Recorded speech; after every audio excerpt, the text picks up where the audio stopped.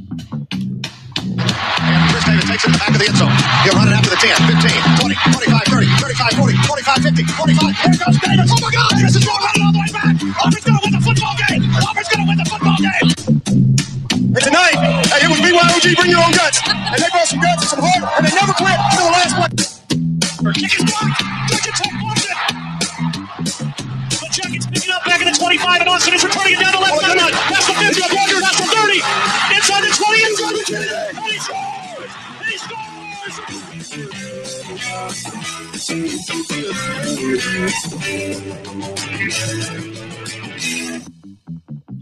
Thank you for joining the ESBC, thank God, ESBC, How to Bet, the college football conferences that Syracuse are doing in 2022.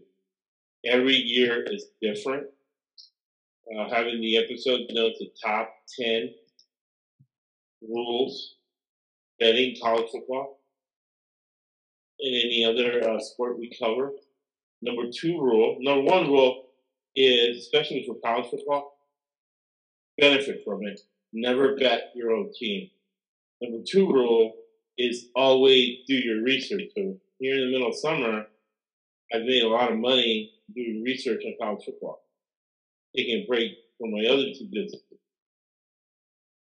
So, who the hell are we? Why should you listen to what we say about college football? I made $71,000 by the grace of God, only in America, betting college football last year.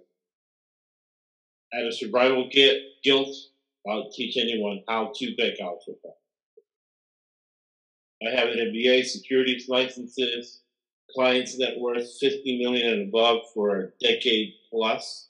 They keep coming back because I hustle and do extra things for them, right? Whatever they need, the answer is yes. At a restaurant in North Park, Florida. In 1997, I invested $6,000 and sold it for $800,000. In 2003, we had George Steinbrenner, Andy Grove, Malcolm Glazier come into the restaurant. Got a word of mouth. So I know a little bit about business. So what we do is we apply business and financial concepts in order to between 52.5 and 80% accuracy make profit. So 52.5% is break even. Last year, college football, we were, I believe, around 61%. Started hot. We were in the 70s, 80s, and we ended at 61%.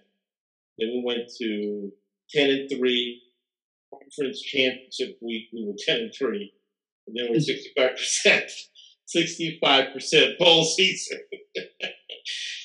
And that all equals $71,000. So this preview you're listening to today, the sound of my voice, is worth, technically, if you went to school and I did a paper academically, worth $71,000. Okay? So, we'll get into some business concepts, but first, we'll get into other business concepts. If you are the toughest, smartest person in the room, you're in the wrong room. Companies that are diverse make 45% more free cash flow. Then it's important. It comes up all the time. Revenue is not important. It's a lie. Somebody says revenue, that's how you do a business they're lying to. Because what's important is profit, free cash flow. And that $71,000 is profit. It is minus the losses and the time involved.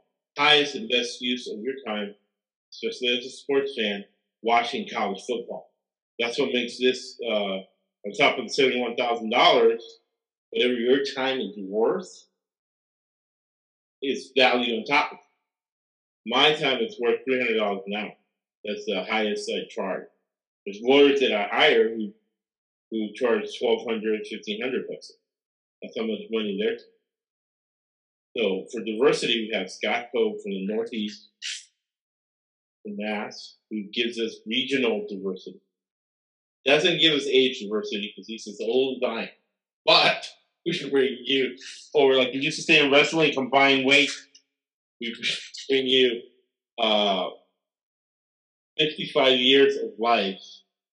And they say that in Orange County, California, where I live, buy a house and to live good, you need to make $200,000. In Mass, you need to make $200,000. But he's surviving up there in Mass and giving us regional diversity, where you hear guys from the same part of the country, you hear guys that went to school together or whatever. That doesn't give you diversity, especially diversity of thought. But Scott gives us regional diversity, and Scott does a lot of research. And we don't do research for research sake, like Cliff Faven from Pierce. He did research just for research. We do research for the highest and best use of our time watching sports and making 71,000 college, and I made over 100,000 NFL. Half of that goes in taxes, so you can divide it in two. But still, it's the highest and best use of my time watching other football throughout.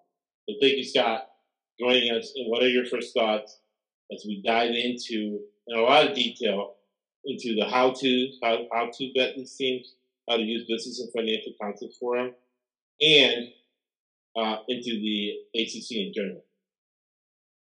My pleasure to be here. I'm always happy to do this stuff. On the research topic, if you don't do your research, you fall behind. You lose your bets. You lose your money.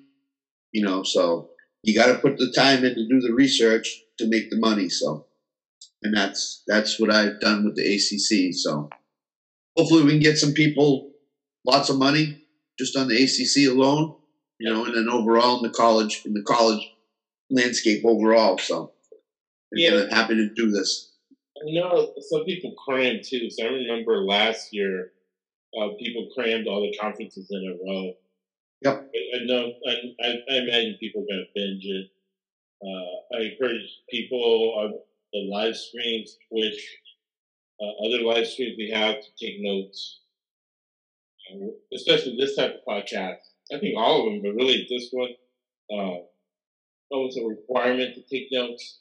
You will go back taking these notes because these sometimes these games come out early in the morning. The teams that are at the bottom of the conference, and you want to bet the game, but you don't know anything about the teams. So you read the rules of betting. I think the other rule of betting that it comes into is never bet blindly, which is part of always do your research. So never bet blindly. Because even if you win or whatever, you're getting into a bad habit. Yep. Never bet blindly. That's how you end up getting into a long losing streak. Unnecessarily. Right. You're betting these games blindly, right? So you never bet any of these games blindly. So we are going to go in alphabetical order, no particular order. Before that, I'm going to do some foundational stuff because that'll make sense of a lot of things I'll talk about. Two things that I'll talk about foundationally. We'll get your thoughts, Scott. A lot of this, especially the second half of the football season, as coaches in the NFL, as coaches, there's two types of coaches, right? Coaches who have design adjustments every quarter. John Gruden does that. Belichick, Carroll. They're sitting right now in summer, deciding before training camp starts what schemes and things they're going to do based on minicamp, based on the first fake training camp that went on in June, how the draft pick looked, how they've done on other teams, what they're going to do each quarter of the season. But then you have coaches like Queensberry that shoot by the hip and go week to week and do in-season investment, right? So that's fundamental analysis, right? In my other life, wealth management, investment, right, in decision science to get investments, to evaluate investments, companies.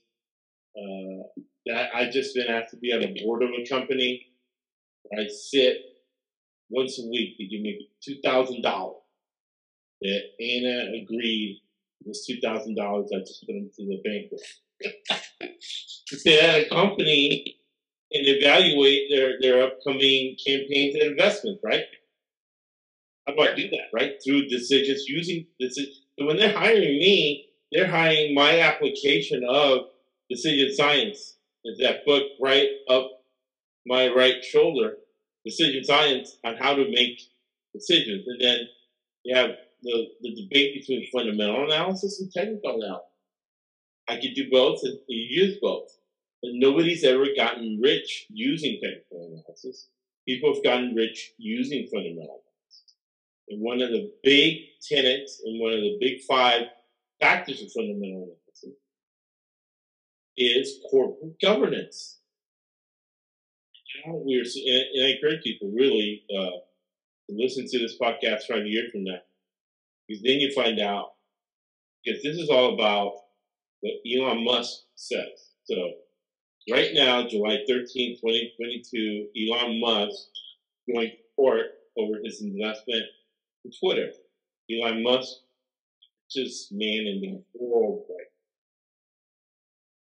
Worth whatever, $100 billion or more. So he said that you get to the truth, and then when you get to the truth, you can predict outcomes.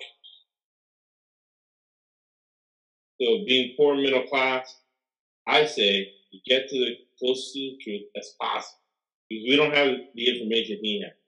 He has the best scientists, he has the best finance people, he has the best surveillance, satellites. He can do his own spy agency if he wants for a major government.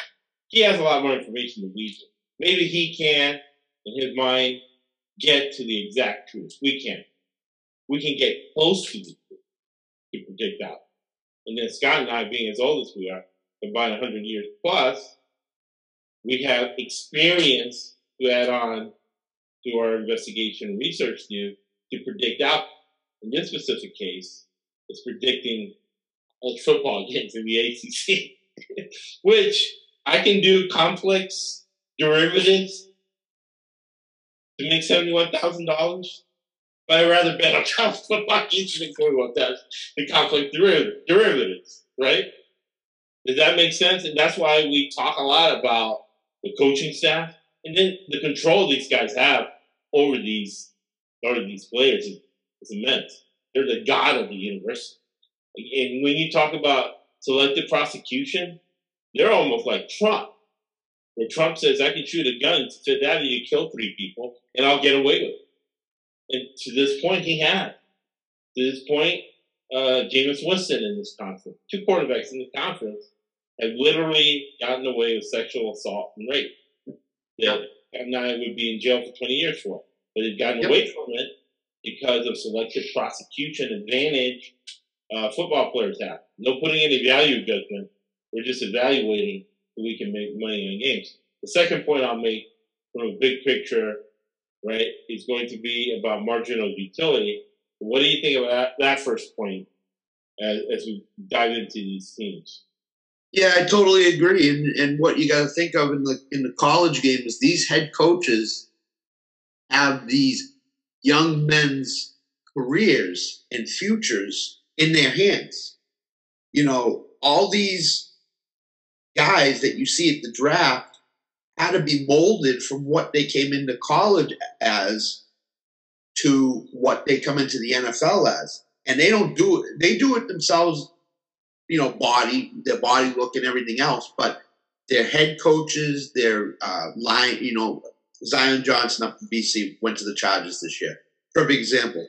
The offensive line coach had to mold him in terms of his footwork, his, you know, how he blocked, how he get off the, you know, the snap, stuff like that. So these head coaches have a lot more responsibility in college than sometimes the pro coaches do. because they're molding young men into grown men who want to go on and play at the next level, which is the NFL.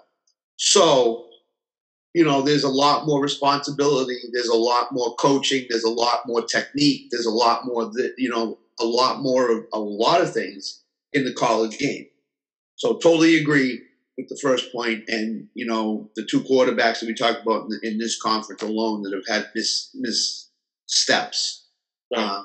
you know, they've made those decisions on their own. Their college coaches did not make the decisions for them. So, you know, their college coaches get them ready. And those two guys have been very successful NFL quarterbacks in their own right. So, you know, you got to really watch. And it starts in college and Right. it goes to the pros. You have to have a mindset of, I'm not going to mess my future up. I need to do what's right for my family and for myself. So, and for my college coach too, to show that he did the right thing with me to get me ready. So, 100%.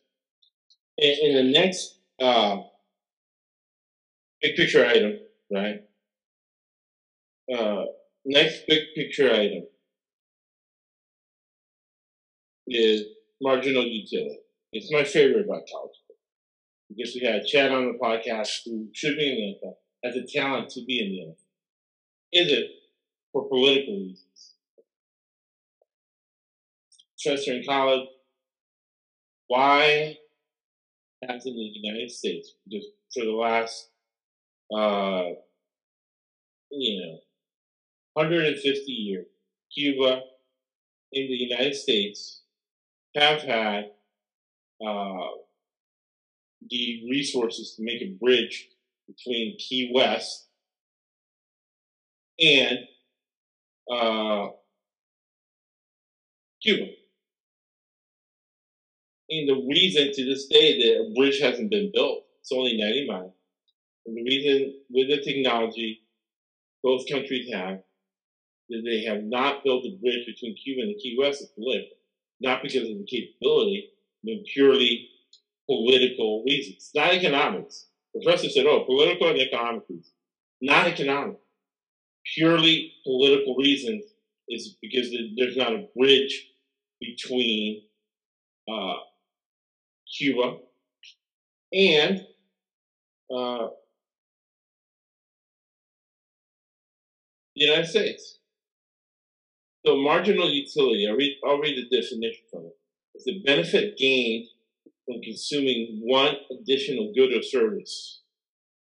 So what that means specifically to us in evaluating the ACC, evaluating teams and upsets and situations, is that out of the top college football players, about 128 are in the first 4 rounds. So you times that by 4, that makes it maybe 600-700 guys, or let's say, we'll do it right now, 128 times 4, right? 4 years, maybe 5 years, 512 players. So about 512 players, right? In all of college football are going to be drafted in the first 4 rounds. So that means that player 513 to 2000 on any given day can be just as good as those guys in the first 4 rounds. Mm-hmm. They got access to the gym, the strength and conditioning coach at Georgia, Kirby Smart stole from Lake St. in Alabama, makes $1.2 million, right?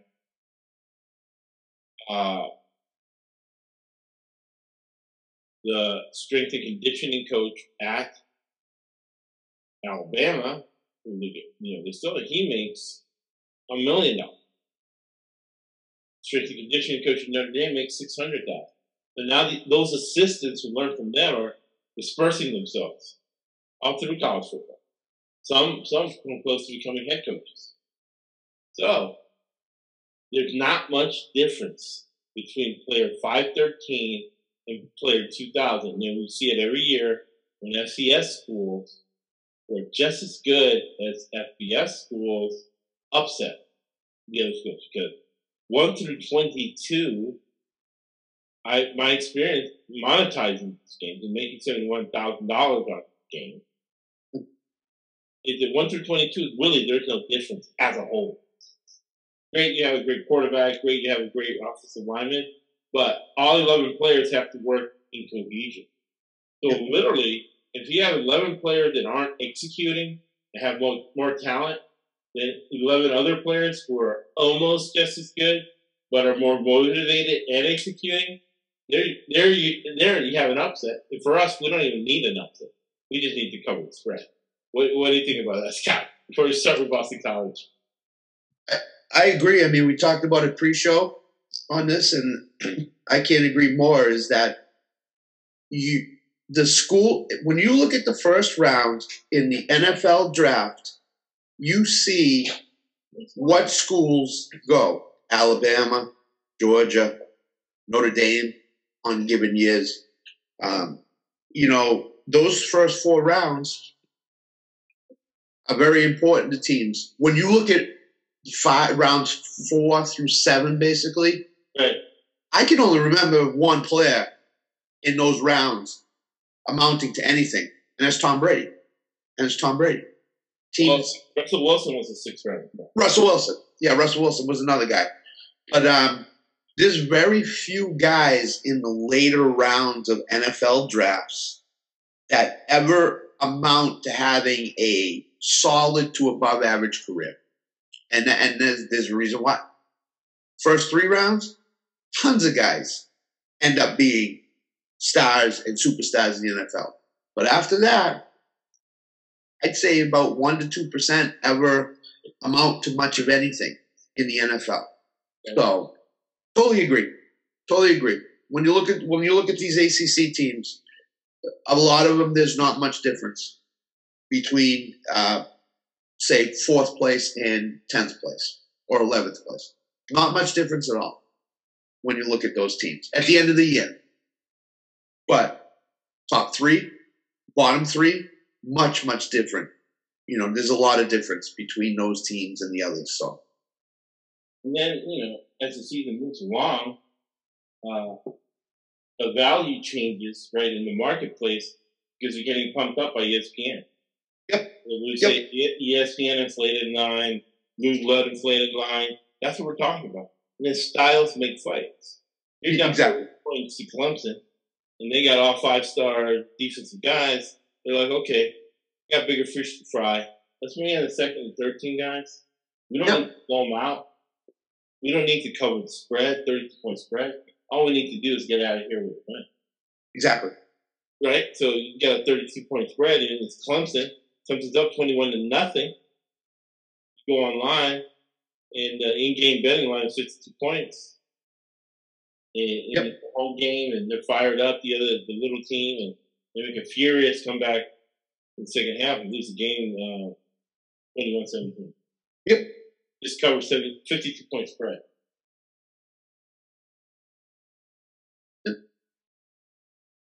And that's what you're looking at. Coaches, whether you believe it or not, they control the point spreads a lot more than pro coaches do. They don't know what the point spreads are, but they'll say, okay, we're up 31-0 in the middle of the 3rd quarter. Let's start pulling guys. And all of a sudden the other team scores a couple touchdowns and they cover the spread. Yeah, well, they would not have covered the spread if that coach had not pulled out some of the starters to start with. So, when you look at lines and overs, unders, and stuff like that, you kind of have to dig really deep into that stuff. So, no, and you have to do your research. You have to absolutely which coaches are looking at point spread and which coaches aren't. I know. Dennis Franchione, which will come up. Dennis Franchione coached Alabama, and the guy that became a mortal enemy of him became Donald Sweeney because he was on the previous staff. And Franchione did not hire him. And Franchione got in trouble when he was head coach at Texas A&M because he was giving the alumni, that rich alumni, money. He was giving them a secret newsletter with information so they could bet millions of dollars on a game. So, and this was before it was legal, before betting was legal. So imagine what's going to happen that it is legal. So that's why you have to do your research on, who's who and what is what. Now I have the advantage here in Southern California of going to the gym, and people ask you for a spot, or you're sitting next to. This happened to me that I can talk about, that I can speak to. I was bench pressing, and I was bench pressing a lot more, a lot frequent, and I was at this time I was like 28 years old, and I was next to a safety that played at Arizona State, and another defensive back who was playing for UNLV. And they came over to me, and they're like, sir, can you give us some tips on bench pressing? Like, man, that was crazy. And I'm like, oh, yeah. And like, not to be offensive, but you're an older gentleman, aren't you? Yeah. You're doing a lot more than us. And I taught him how to bench press. Like, who are you? Oh, I'm wide receiver at Arizona State. Oh, who are you? I'm, defensive back. There was actually two defensive backs, one for Arizona State, one for UNLV. We're in Rebels. And they had both gone to high school here in Southern California. They were at the gym. And, me, I started asking questions, and I'm like, yeah. I remember he said, can you remember he intercepted a pass, pick six? And it was pick six, UNLV game, and it was, the score was 34-14. Gets in the end zone. He remembered hearing the cheers. He's like, why are these people cheering? We're down by so many points. It's because he picked six and he had covered the spread in the last game. He goes to the sideline and they were telling him about the spread. So this guy's on the team, this guy's on the sidelines, and they can feel it from the crowd, especially in Vegas, X amount of people betting a certain way. Right? So that's all things you factor in, right? Because in finance, you eliminate variables and covariables to get to a result. And a big variable is your corporate governance. All right, so let's get into the teams here. To preface it, and a lot of it is so you know what we're talking about. So go through it, and you go to the previous podcasts and start listening to it. That I might not have been as in depth. We have Scott here, that I couldn't be as in depth in those podcasts. Even though I did try to throw it in, but it makes things make more sense. It's the how-tos, and if somebody kills me tomorrow, you can still make a lot of money on the seat. I'm dead, and you're still making money on the ACC 2022. How's give somebody a fish, feeding for a day, teach them how to fish, teach them for a lesson. So the first thing I look is, what are your thoughts on that before we step in? Dan, you're a Yater, right? Say that again? Yeah, your thoughts on the foundation we laid out before we get into Boston College. It's 100% accurate, 100% true. You need to, as a bettor, as a person, either getting into this genre or whatever, you need to have a foundation as to how you're going to bet, and you need to do your research. So the foundation of the groundwork has been laid over. We've talked about it a lot. But I totally agree 100%. I have a foundation when I go to the window and bet, or right before when I start looking at this stuff. So, and I go through it.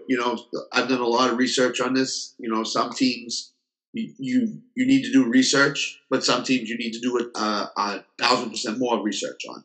So that's I agree with you 100%. You need to lay the foundation, and that foundation is solid and it's worked time and time again. So.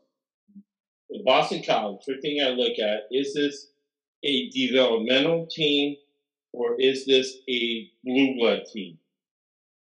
And Boston College in that area, I think we consider Boston College. When you look at marginal utility, Boston College is in between. I think it's Boston College, there's money involved. Yep. Their last two ADs did a great job raising money for the university. Yep. Hyper wealthy area. You get you get a tax deduction for donating to the school, so it's that old money in New England. Because you're getting unlimited dollars, right? That's where they can hire these good coaches. You're in an area that understands football because you've had a Tim Hasselback, right? You've had a Tom Coughlin. Yep. And a name that's going to come up, right? We look at corporate governance, which is in fundamental analysis. We've gotten people rich. Technical analysis, it hasn't gotten anybody rich, right? Right. Right. Is the fact Jack McNell. Right? Jack McNell was able to win at Boston College. Yep.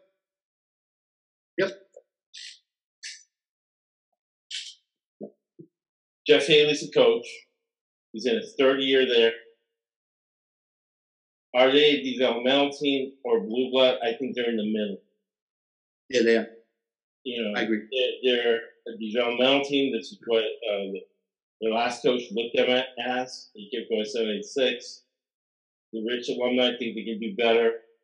Next year, they go 5-6.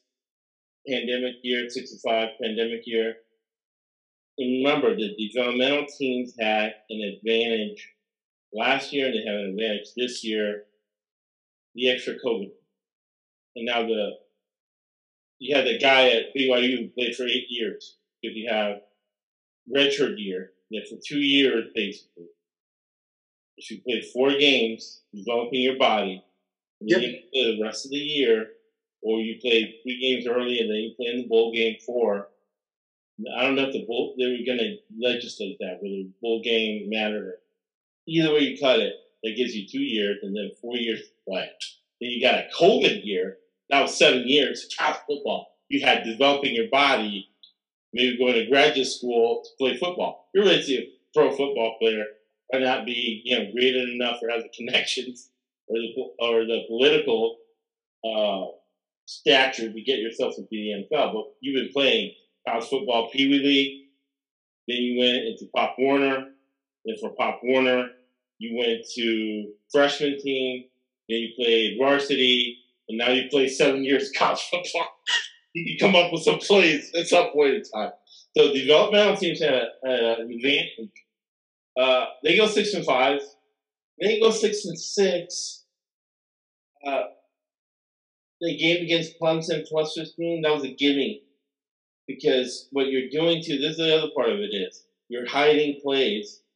You do best, what you do best in summer and fall. You're hiding it for the big game. So Boston College was hiding what they did on defense until they played Clemson. Clemson had a horrible offensive team. Yep. That game was a game I won both sides of that bet. It was plus 15. The game ended up 13-19, but it just killed the momentum they had. Starting the season 4-0. It showed all the cards in that Clemson game because they had to win, and then they just ended up winning 2 more games at the end for the rest of the season. And in the bowl game, it was canceled because of COVID. Right? Yes. 6. They returned 8 on defense. Remember, this guy's defensive coach. He coached for Greg Schiano. And especially in this league, we go, okay, who's your coaching heritage? What does that mean to us? It means to us the 4-2-5 defense. Describe that defense in the Pac-12 preview with Chance Nolan starting quarterback at Oregon State. The 4-2-5 defense, this guy like to run. He was co-defensive coordinator, sort of, with Schiano. Schiano ran that defense at Ohio State. But he coached with Schiano at Tampa Bay, 12-13. the new offensive coordinator. Was the offensive coordinator where? At Rutgers. Right? Before that, the coach before that was Keanu Disciple. The guy that Boston thing. Exactly. See who their opening game is against this year? Rutgers, Keanu. His friend Keanu. Yep. After you research, that spells under. Absolutely. Absolutely. Let me see if I can find that line. So, what are your thoughts on Boston College? So, when you look at Boston College, here's what you look at. Their non-conference games, they usually win by a lot. Right. So they usually start up with their non-conference schedule. Like this year, they got Maine, UConn, Rutgers. Those teams they could beat, and they probably will. It's when they get in the conferences where they struggle and to win games. Right. So you have to look at their conference schedule, and you have to look at who they're playing. The best thing about Boston College is that their coaching staffs are very fundamentally sound. Right. The one thing that I always look at is how you do in the trenches, offensive line, defensive line. And BC usually runs the ball very, very well year after year. And that's right. If you look at right, because you coach high school there, basketball was still the same thing. They always have those big guys. Yep. Mass holder. Right. Yes. Boston, they used to call people outside of Boston mass hold. That right. Farmland, Springfield, all that farmland mass. And then New Jersey, top 5 state for recruits in the country. So they should be able to pick 1 or 2 offensive linemen from there, have 3 or 4 offensive linemen every year from Massachusetts, Mass, New Hampshire, up into Canada, Maine. They should get 3 or 4 offensive linemen from there. Just cornford guys who you throw in the gym to lift weights. Yeah. When they recruit, they don't go after the top recruit. They go after the guys in the middle, and they usually recruit close to home. Right. They do not go out west. They do not go down south. It's usually in the New England region, New York, Virginia, that type of region that they recruit. Right. So when I look at them this year, he's a defensive-minded coach. He has 8 players back on the defensive side of the ball. Right. That's huge. Because now... Well, looking at things, I know people, Phil Nicholson, listening to the podcast, putting $1 million on our picks. Yep. Come on, man. Come on, Phil. Scott and I do well, but we're not on your level, man. Tip us out. And win, Phil.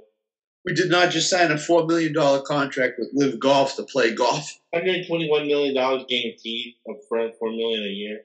Yep. So with me, BC, I think is going to be in most ACC games. I think. Right. I think they're gonna pick off 1 or 2 of these games that are gonna be 3 points or less. Because they know each other. Yep. And they're friends, so they're gonna be working on fundamentals. My personal opinion is if they can start 2-0 this year, they have a great shot at going to a bowl game. Great shot at going to a bowl game. They need to beat Rutgers. Year is 6.5 wins. Yep. So they're always in contention for a bowl game coming down the stretch. Always. I don't remember the last time they were out of contention for a bowl game. Their coaching staff does a tremendous job. I think they're going to keep teams on the lower scoring side this year. I think the average points given up are going to be in the low 20s. Somebody like a Wake Forest. The total on the Rutgers Boston College game, when I do the Big Ten. Yep. Dad's going to join me now. When I do the Big Ten, I'll give out the record game. But right now, that 51 as a total, that's way too high. Way too high. Both teams have bigger first try later in the season. I mean, Boston College has Florida State September 24th. at Florida State. Again, in the heat, second half line. Yep. In Florida State right now. Absolutely. In those games, but in the heat, going up there, that's going to be a problem for them. Yep. Virginia Tech, which is a league game the next week, they're just going to have to just physically bang into each other, fundamental style football. This lends the game to be 17-10. So that's Rutgers plus 8 under 51 points. Yep. I agree. I totally agree, and I agree with the Florida State second half line too. I could see Boston College wilting, but I will tell you this: on their offensive side with 6 returners, their quarterback is back, and when he played last year before he got injured, they were scoring almost 50 points a game. So this guy, according to what I read, could be an NFL prospect when he's ready to come out. So problem, this is where the developmental stuff comes in. Now, he's coached college before. Yep. So it's going to be key for him with only 20 starts, because I always look at that. Yes. The offensive line, the more, this is more and more looking like I'm going to put, I'm going to put $100 right now on sight unseen. We're going to do a little, after the podcast, we're going to do a little research on Rutgers. But before I do a little research on Rutgers, with 20 guys starting on the offensive line, half of these going to have to be good with the transfers. Yes. Portal. Yes. And from junior college. And he needs to coach them up. And then he's going against Shiano. And what's Shiano's specialty? Defensive lineman. Defensive, exactly. This guy's going to be running for his life. Does Halfley have a backup you can put in to keep this guy safe? Because he has Virginia Tech next week. Then he has Maine. And then you have Florida State. You need to keep this guy healthy for those games. And you only have 20 starts on that offensive line. So it's going to be a big coaching game. Tyler Brable. Yeah. Whose son is that? Related to him. You're going to have to look at that. Yep. Tackle. But the thing with BC is this. When Jurkovich was in a quarterback, they scored all those points. When he went out, they struggled to score anything. So, to me, with Halfley's background, being a defensive coach, they're going to run the ball a lot. Right. They're going to play solid defense. Right. And you're going to look at a lot of unders with Boston College this year. Right. Because I think the offensive line. Because let's say he does coach him up. You got to wonder about the depth on the offensive line. When they bring in a backup in. Yeah. The backup, he hasn't played a lot of football. And when you think about it, you talked about the Clemson game last year. That was no fluke. That 19-13 game, that was no fluke. Okay? Minded coaches. That was Halfley at his best in that game, in the high profile. Young offense, breaking in new coordinator. Right. So Tyler Brable is the son of head coach Mike Brable. Mike Brable. Yep. And they both the left tackle. Their linebackers are a strength to their team. In the NFL, so Tyler Brable is in the NFL. But what that lends to us is coaching tree and the coaching philosophy. These are part of the Bill Belichick, Nick Saban, mafia. Yes, no doubt. No doubt. Won 3 Super Bowls with Belichick, whatever, was the starting left tackle here. Yeah. It's not like this is a blue blood program. And that leads to the credence, I think, that Mike Brable wants to go make $10, $15 million as college coach. And bring it. It says it's going to be offensive coordinator, offensive line coach. Right. And the other thing you have to realize against BC is they get a lot of rushing yards, but they also give up a lot of rushing yards. Right. So teams are going to run the ball against them, smash mouth game, and what do we know about the run game? It chews the clock up. It keeps the clock running. We've talked about in the NFL podcast last year, under teams. This is one of them in the ACC. This is an under team. When you come to BC or you play in BC, you better bring your hard hat because they're going to run the ball and they're gonna play defense like no other team in the ACC. They could be a top 5, top 4 ACC defensive team this year. That's how good he is as a coach. And with their experience back again, second year in the system, another year in the system, they will only get better and better. And I look at teams like this very closely. So it's that quarterback. The biggest improvement teams make is between the first and second game. Yep. That Rutgers game, win or lose, at Virginia Tech, Maine, at Florida State, that looks like a big loss. Yep. Home in Clemson, again, that could be a big win for them. Yep. Clemson is coming, we'll get into them a little bit. They're coming off year. So that means that this year, they should be hitting on all cylinders. Yep. But then you have bye week, and then you go at Wake Forest, UConn. And right there, we're looking at 5 wins at this point, 6 with Duke. Yep. At NC State could be a better team in the conference. At Notre Dame and Syracuse at home, 6.5 wins. I wouldn't touch it because because like you said, they're going to have 5 wins probably coming up to those last 3 games. Right. They could win 2 of them. They never play well in finales, in home finales. Never play well. They've lost 4 of their last 5 straight up, and they're 2-3 against the spread in home finales. And I remember Syracuse. Problem would be is 2 offensive linemen are hurt, they'll lose all 3 games. Yes. And you remember, I think it was 3 years ago, Syracuse came up here in the same situation, home finale. BC needed it to get to a better bowl game, and they lost to Syracuse. So to me, they're going to sit at 5 wins going to the NC State game. They're not going to win at Notre Dame. They just won't. I don't believe. And then something with a CEO. Right? I got an MBA. And people in business. And national news has invited me up. I know when I do the NFL podcast, and I talk about the real intelligence, situational intelligence, not national news that backs me up, right? You go into an elementary school, and there's a bunch of 6, 7-year-old kids getting shot up by a mass shooter. Yeah. Run in as a cop.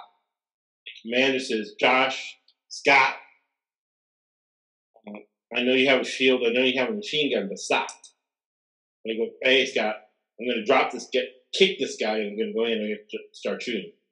You say, okay, that's situational intelligence. We are violating the law.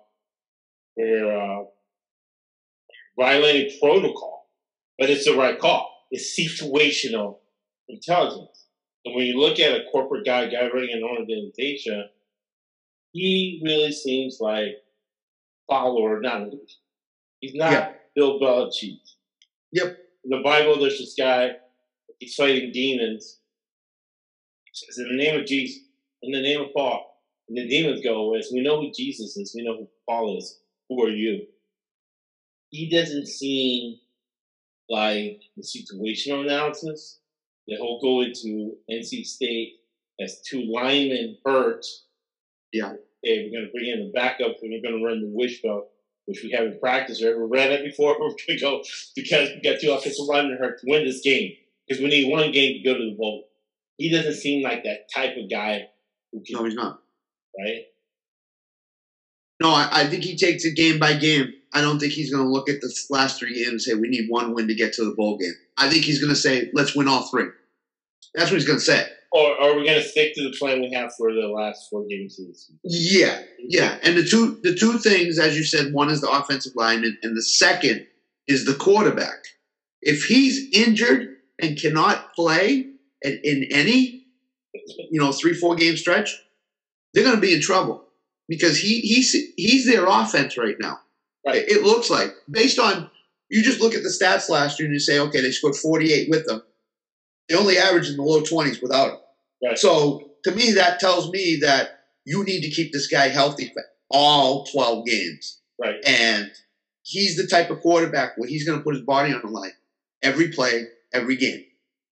So, and you're at more risk of injury when you do that. So to me, BC is the type of team that needs to be healthy throughout the whole team the whole year to be in contention for a bowl game at the end of the year. But I think they will be in contention. See what I saw. They have more experience off. He can't drop back. He can't take step drop or none of that stuff. He needs to roll him out. Right. 3-step drops, get rid of the ball. Right. Do is run block. So these guys are going to have to be able to run the ball. Yeah. And you know for a fact they're going to be double-digit dogs to Clemson. They're going to be double-digit dogs to Wake Forest. Right. Both games. They're going to be double-digit dogs. They're going to cover them. They're going to cover Clemson game, for sure. No doubt. No doubt. Now you watch Boston College, right? Let's say they lose to Rutgers. And we'll go on to Clemson now. Yep. Let's say they lose to Rutgers. They lose to Virginia Tech at home. They shouldn't because Virginia Tech is a new team. Yep. This and that. Yep. The rosters were looking to Virginia Tech. Let's say, give them a win or loss in that game. Virginia Tech? I say they won. I think they'll beat Virginia Tech. Right. So I think they'll be 1-1. You go to Florida State and get beat by Florida State. They're 2-2 going to Clemson. Yep. Plus 22 homecoming at Boston. Now Clemson knows that the film for the previous games are worthless. Yep. Is going to come with a brand new game plan, new schemes on defense against Clemson. They don't use anyone because a win against Clemson is almost worth 3, right? Absolutely, no doubt. At home, because then, heck, you're going to sell the rest of the games for the rest of the season. Yep. Yet, like billionaire in Boston gives $1 million to each school in Boston. We'll give another $1 million to Boston College after this game, right? Because Clemson going into that game is what? Top 3 in the country? Top 4 in the country? The undefeated number 1 team in the country. Yep. Plus 32. Going against a 2-2, maybe a 1-3 Boston College team. This looked horrible. They got a brand new team against Clemson. I'm not going to say they're going to beat Clemson, but the under, and they covered us plus 15 last year, is something you might want to look at. And the other big thing with their schedule is they have a bye after Clemson. So the coaching staff is saying, all right, you can rest the next week. We're going to put everything out there against Clemson. And they'll cover the spread. They may win outright. It's possible. But they can't be. If you're a coach, I think I have a hammy. I think I have an SEL. My foot broken. You'll be like, you have a bye next week. Yep. Back out there. Yeah. They'll have a guy with shots. And they might only have a guy with shots only for this game. Yep. If the guy gets hurt, they shoot him up and bring him in. And say, hey, listen. Exactly.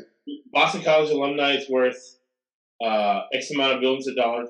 I'll look at their endowment. I always like looking at the endowment. Yeah. Whatever it is, that could be crazy, but it helps the money's real. I could be crazy, but the cash tickets are real. Teams with large endowments seem to do well without things being equal in home games. Mm-hmm. It's just because there is a lot of money on the line. Boston College endowment, I know, $1.2 billion. Just in the Boston. So they have 2 endowments. They have just one in Boston, $1.2 billion. Yep. And for outside, they've separated. For outside Boston alumni, it is $4 billion with a B. And what is an endowment? That is cash, free cash flow. It's cash after all the expensive scholarships, everything else has been paid. Yep. So that game, that's almost, when you talk about UCLA and USC a year, getting $1 billion to go play in the Big Ten. Big Ten, yep. You're looking at that game could be worth $100 million. No doubt. No doubt. If they're 3-1 and they beat Clemson, and to go to 4-1, you got some serious momentum. Or if it's just a boring game, 21-16. You know, And that's what we got our plus 32. And that's what BC wants to do. Yeah. And that's what they want to do. So Clemson wants to win each game 17-10. Oh, no doubt. Listen, they don't have Trevor Lawrence and company on their roster anymore. Right. So that Dabo Swinney's happy to get out of each game 21-17. Right. With the win. So that's what I think. Right. So we'll get to our guy, Dabo Swinney. We have him in the beginning of the podcast. I have Dabo Swinney kind of speech going. They got 9 coming back on offense. Yep. Got 9 coming back on offense. 75 career starts on the offensive line. So developmental or blue blood. They are blue blood because they won a few national titles. And they won a national title back in the day, 1980. They won a national title. Coaching tree. It seems like the ACC is either Bill Belichick, Nick Saban, football mafia, or the Christian Baptist Southern family. And high gold, right? Dabo Swinney has won several national titles as a head coach. He was on the 1990 Alabama national title team with Gene Stallings, right? How about some corporate governance here? Gene Stallings. He's won 6 straight ACC titles. He's a recruiter, not an X's and O's guy. He's not an X's and O's guy. He's a recruiter. At one point in time, he comes from a troubled background. Doesn't seem like he's over it. You know, he'll break down and cry any moment, even though, he has all this money. They said because of that, he needed to become a preacher, right? So he's this type of preacher. My dad's a preacher. His GA and his right? So dad's a preacher. If Dabo Swinney's a preacher, he's the type of preacher who you do not bring your checkbook or wallet to church. Because all your money will be gone at the end of it. And I'm a sucker for coaches' speeches, and I'll find one of his right here that I have queued up. But Dabo can recruit. Dabo can develop players because he learned that from the Bowden family. The coach at USF, Jeff Scott, been at the alumni meetings, and his dad, Brad Scott, I led him into Lakewood High School to recruit William Floyd for Florida State before he won a national title at Florida State in '82. Then a Super Bowl with the 49ers. His daddy went to Lakewood High School to recruit William Floyd. Now his son is head coach at USF, won several national titles, recruited Trevor Lawrence and Hunter Renfrow at Clemson. He always tells the Hunter Renfrow story.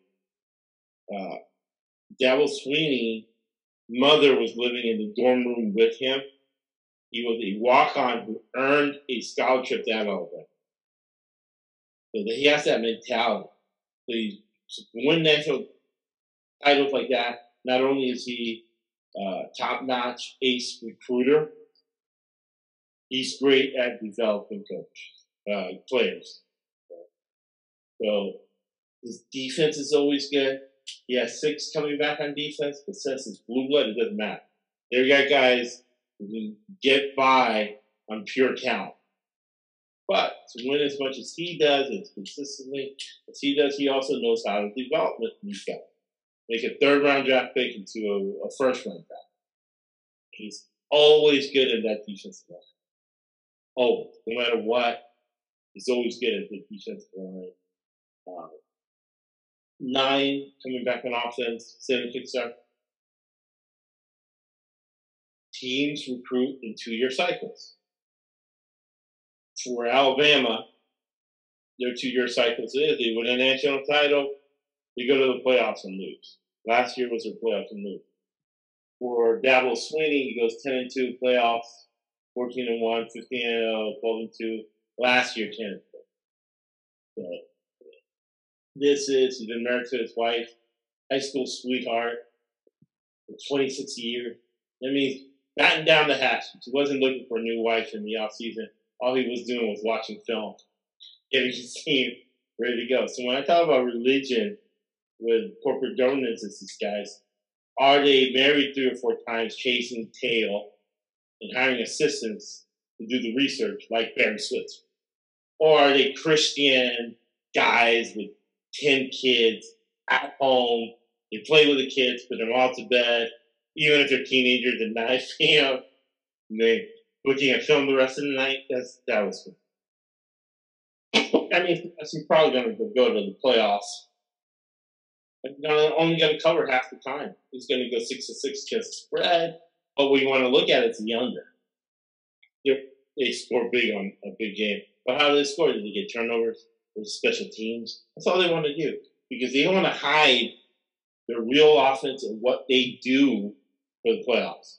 And for big games. Like at Notre Dame, the big game for them. I remember winning that, or close to winning that, when they had Trevor Lawrence there. I didn't care who won that game. I just knew I covered the spread. It was Notre Dame would give me points at home. At Notre Dame, they're hiding plays for. Lots of College, I think they're going to play them straight up. Because next week, they're going to be at Florida State. Florida State should have. They're really like Boston College and with Florida State, where they should have blue bloods, but they haven't developed them, and they haven't had the right schemes to put in the right situation. Clemson, I think that's a game they're eyeing, and they're going to have off because Dabo created a controversy against Florida State. Because Florida State canceled the game after they traveled, and he got super pissed off. He started going crazy, and this is an Chuck's goddamn Christian Bobby Baptist guy. So he's getting upset and cursing and all that stuff. It's for a reason. He's trying to create a fake manufactured rivalry against Florida State. Because there's the other point I wanted to make sure I put in the notes. I put it in everything. Steve Spurrier said, you can only get your team up for 3 games. So, 3 games he's looking at. Florida State, at Notre Dame, and then the playoffs. Right?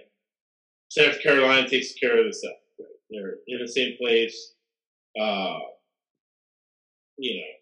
Rivalry game. That takes care of him. He's going to motivate him for the playoff. That's Clemson. That's what I see with Clemson. What do you think, Scott? You're on mute, so when we take that. My fault. In the case of a Clemson, they look at the regular season as just the preseason because he is 99% confident he's going to the playoffs. So, having all these starters back is a good sign for them.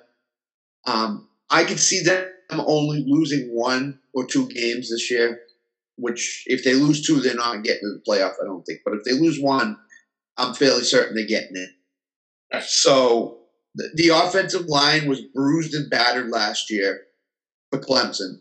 So if they're better health-wise, I think they're going to be able to run the ball a whole lot better than they did last year. Right. And I think their overall outlook as a team will be a whole lot better because make no mistake about it, these coaches know one thing. They need to run the ball, and they need to fully team around in the trenches. So for Dabo Swinney, that's clearly evident that he wants to run the ball and impose his will on teams and on games. As we said when we talked about Clemson, BC, Dabo Swinney's perfectly happy winning 21-17 and not covering the spread the whole year. As long as he wins, as long as that record looks like 11-1, 10, 12-0, whatever, and he gets to the playoff, he's perfectly fine with that. Defensive line is a strength of theirs. The defensive line played phenomenal last year. They're going to do it again this year. So they have the advantage in the trenches in most games. Right. The new offensive coordinator, they have a new offensive coordinator, I believe. he's gonna. He's they have a book, and Nick Saban explained it. I think this is what Bill Belichick is relying on. They have an offense in a book, and the coordinator within the framework of that offense puts in little twists of specifics. This guy's been here 10 years. He's been under Jeff Scott. His dad, Brad Scott, coaches Florida State. Yep. And yet, has a point. Because now there's whispers in recruiting. Can you win without Jeff Scott? Yeah. Yep. Win without Tony Elliott in the same conference. We always talked about coaches in the same conference. Let me put that with me so people know how he sounds like. National championship team. I played at the University of Alabama, played on a national championship team. I've coached All-Americans. I've coached an ACC championship team. I've won the Bobby Dodd Award. I'm Dabo Sweeney. I'm the Clemson head football coach, but I'm just an average Joe. There you go. D-Trucks, average Joe. So when he starts cursing, screaming, and stuff like that, you know that it is for you. Welcome everybody to Residence at Clemson Memorial Stadium for our press conference today to announce. Everybody watching out there and everybody listening, because Tree.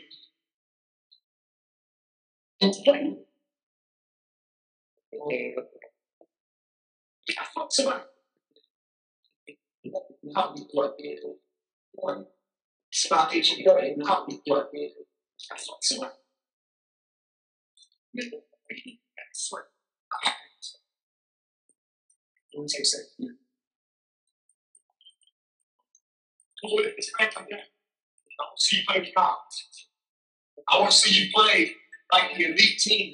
Oh, you know.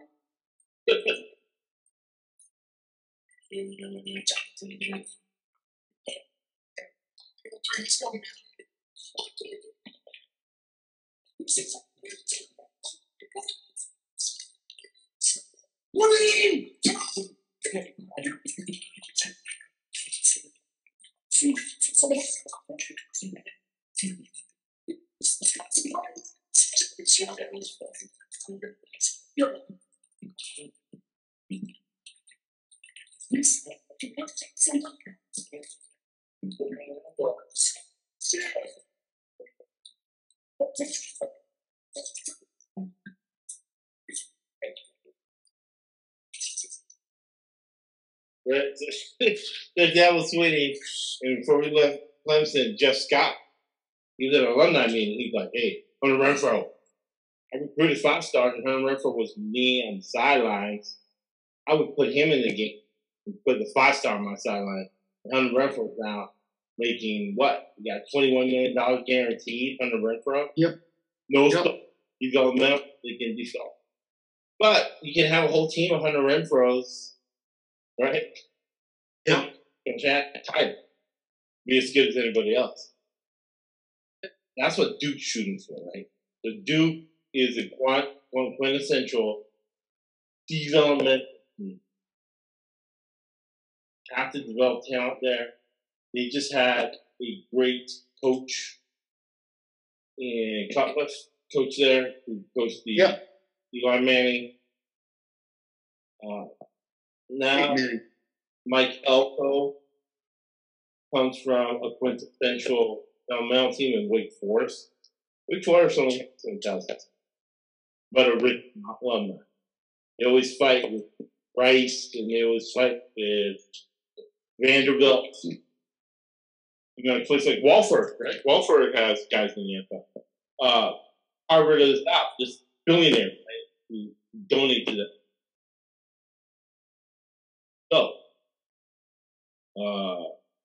Mike Elko, first year head coach, defensive guy.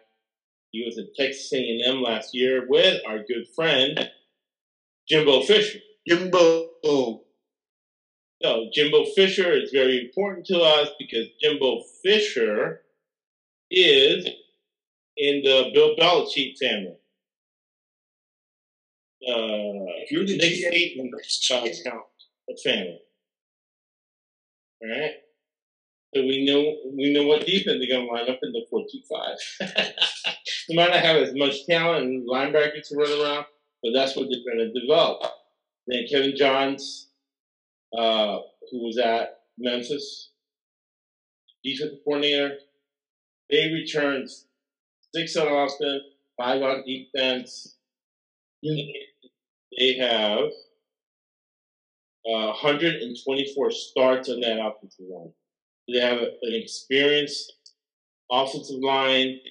Most Belichick, Dabo Sweeney guys like running that football. Maybe he's going to have to do that. They have a problem with depth because they have to recruit a certain type of guy. You got to do your research. Yeah. I do know that Northwestern is on a 2-year cycle. Last year was a down cycle. So at Northwestern, they're probably going to get there. You always do your research. I'm going to do the Big Ten. Yeah. But I think it's a rebuilding year. You got to know how to coach these guys your particular talent you have. Because these are full-on, these are students. All these guys are going to make more money working that alumni network and graduate than anything else. We're talking to the Blue Devils football. So, yeah, other than when they had David Cutcliffe there for a few years, they basically have struggled in terms of, they've always been one of those teams that have over and over again developed, struggled in the ACC in football. And I see that again this year, new coach coming in. He was a defensive coordinator at Wake Forest in the mid 2000 teens. So he does have a little bit of familiarity with places, schools, some of the coaches that have been there for a while. He does have that familiarity. So that'll help him a little. But, they have a big-time weakness on the defensive line. And when a team has a big-time weakness on the defensive line, to me that says team's going to be able to run the ball against them. The strength of the defense is in their linebackers, so they're going to have to run the ball. They're going to have to stop the run to be successful in these games. I don't know how effective their offense can be. So, they're playing. They can win if they can get some of these games early, in terms of a Temple and maybe a Northwestern and maybe a Kansas. That might build some confidence in them and in that. Yeah, no doubt. The opening game of the year, Temple. Huge game for them. Right. Huge building block for them and their program. If they can, yeah. So to me, like I said, when a team has a weakness on the defensive line, that screams run the ball against them. Right. So you'll see the passing numbers down against them, and everybody will say, "Oh, their secondary is really good." That's because teams are running the ball effectively against them. Yeah. So they may lose games 35-10 this year. Their in-conference schedule is not extremely tough, but their back end is really tough with Pitt and Wake Forest and maybe BC. Yeah. So to me, they're not going to make a bowl game. I don't believe. I don't think they're even going to be in contention. Yeah. A couple things I saw on them. They're 1-3 on senior day. Right. And they've lost by a combined total of 130 points. So senior day is Wake Forest, and Wake Forest is one of the best teams in the conference. So that's going to continue, I think. Right. And they're going to have a tough situation, going into some of these games. So one thing you look for, right? It's good you saw senior day. You look for the recruiting game, right? On the schedule, which is the team that are going to bring 100 recruits, going to have them on the sidelines. You're going to have a big recruiting weekend. Sometimes it's homecoming. Yeah. Right? You're bringing in a bunch of billionaire alumni. Oh, we're going to bring 25 billionaire alumni, and we're going to have a recruiting weekend. Do you think alumni are not going to bring cash for those recruits? I don't know. It's possible. I don't know. Selective prosecution. Are the cops going to prosecute that? Are the NCAA people with video trying to? No, come on. So you got to research that. And you got to research what's going on in that game, what the line is in that game, what's going on. A lot of money to be bad. There's two teams I don't want to play on senior day in the ACC. Clemson, Wake Forest.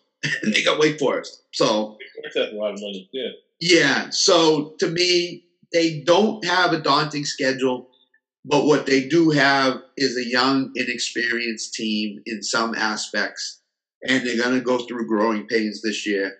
If Cutcliffe was there, I'd give him a better chance at making a bowl game, but he's not there. They have no chance of making a bowl game. No, not at all. Game they have, it's a non-conference schedule. Temple's going to be a big game. Temple probably has better talent than they do. But they're going to play them there. Yep. Temple has a great coach. Northwestern. Absolutely. Down cycle at home. They're probably going to get blown out. Yep. North Carolina A&T. Even though North Carolina A&T, FBS team, early in the season, historically black college, I don't care who you are, I wouldn't want to pay North Carolina A&T on their homecoming game.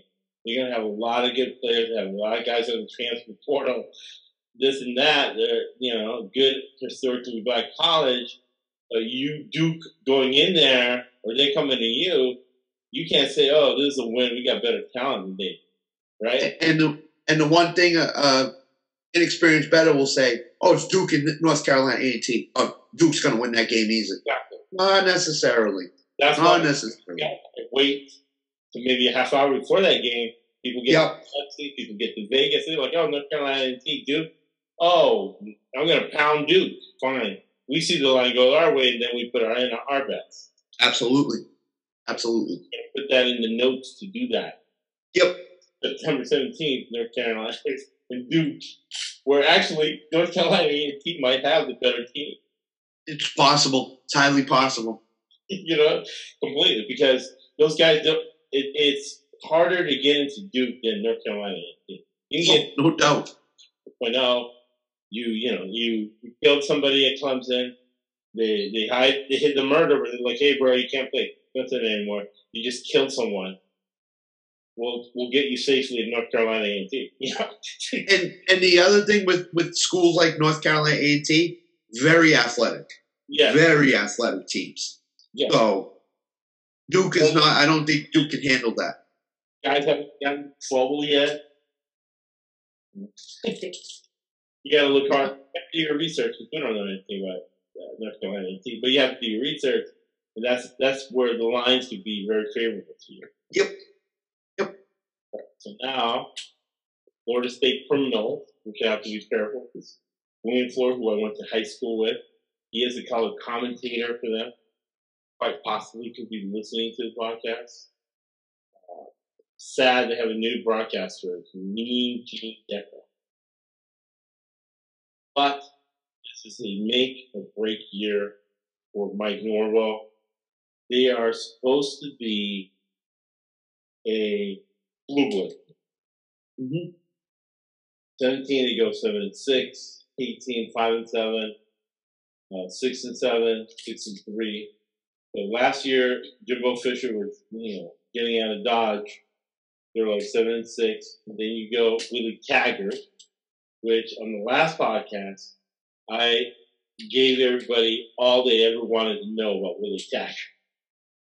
He comes from the Harbaugh family, coaching tree. He only knows how to coach one way, right? Which is a Midwestern style with a big offensive lineman. But the problem is that when the heat and humidity, they lose too much weight in season to just be a running team and enforce your will. Mike Norwell was supposed to mitigate that. He has not done it.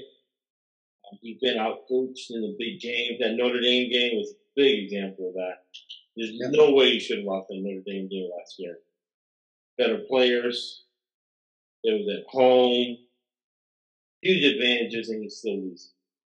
Same thing happened to Jacksonville State. Jacksonville State is one of those places, like Boise State, like Arkansas State, like a couple other spots that they have great high school programs in that area. The big blue bloods get the top players, but the lower level, you want to stay home you're going to get a really good player in that Jacksonville State, Southern Georgia area. And then you got guys who get kicked out, who committed murder, burglaries at ACC schools, and, elected prosecution. They weren't prosecuted. The coach is going to kick him off the program. You're going to say, hey, you just killed 2 people. We shut this down. You need to go to Jacksonville State. You need to go to North Carolina. Don't do it again. Don't get in trouble because this is your last shot. This is your last shot at Jacksonville State. So that Jacksonville State could have really good teams, and that's that FCS upset we're talking about. It's 26-point underdogs they covered. Yeah, so at that point in time last year, during the previews, we're 2-0 Florida State because they should have beat Notre Dame. They're +7 at home. Jacksonville State beats them on a Hail Mary last play of the season. Forrest moved off, and there's 0-4. He cannot have that happen. Against LSU, they should beat LSU because of what we're talking about. That's how he's been studying LSU because he needs to win that game for his job. He needs to win that. Yep. So that game is September the 4th, opening weekend. And that game's going to be in New Orleans. The crowd's going to be 50-50. And it's going to be a vacation for a lot of state alumni. Students aren't in yet at that time, but Florida State, early in the season, they're at the stage of the program where they're going to have a lot of people there. So that's not going to be an advantage for Louisiana State. The cover's not bare there. Coach O left LSU with a lot of talent. That SEC preview. We were still downloading last year's SEC preview. almost as much as Super Bowl pocket. People want to bet SEC games, so we were ready for that. Chad for sure filmed me on now. He went last year, so they have to cover that game. I'm looking for that line of that game. I'm looking at LSU. Coach Kelly, who's been through the playoffs twice at Notre Dame, there's as much talent, and he's a stubborn coach. And he's going to put in no matter what. No matter what, he's going to put in assist. So the -4 there, and let me look at so over under. They know each other, right? Because he was the coach of Notre Dame. Over under is 52 points. It'll be close. It's going to be close. I wouldn't. It's going to be close. We'll go just based on the situation. I'll do my research on LSU. But I really like. I think Vegas likes it a lot too. They gave us a number already. They're giving us 1 point cushion on Florida State. Florida State has to win. We got 8 coming back on defense, 8 coming back on offense, and they returned 101 career starts on that offensive line. And they did well against Coach Kelly when Coach Kelly coached the game. What do you think about this Florida State criminal?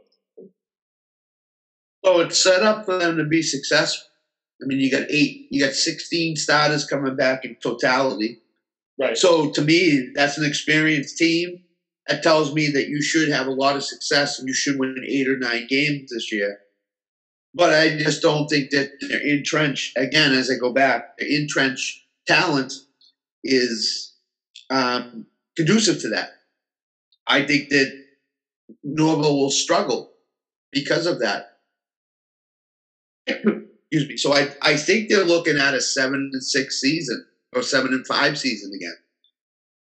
You know, they're going to wear some teams down. Some of these, like BC, yeah, it's coming down there. I think BC is going to wear down in the second half. I think they could take advantage of that. I think that they go into Miami. Miami's a pretty good team.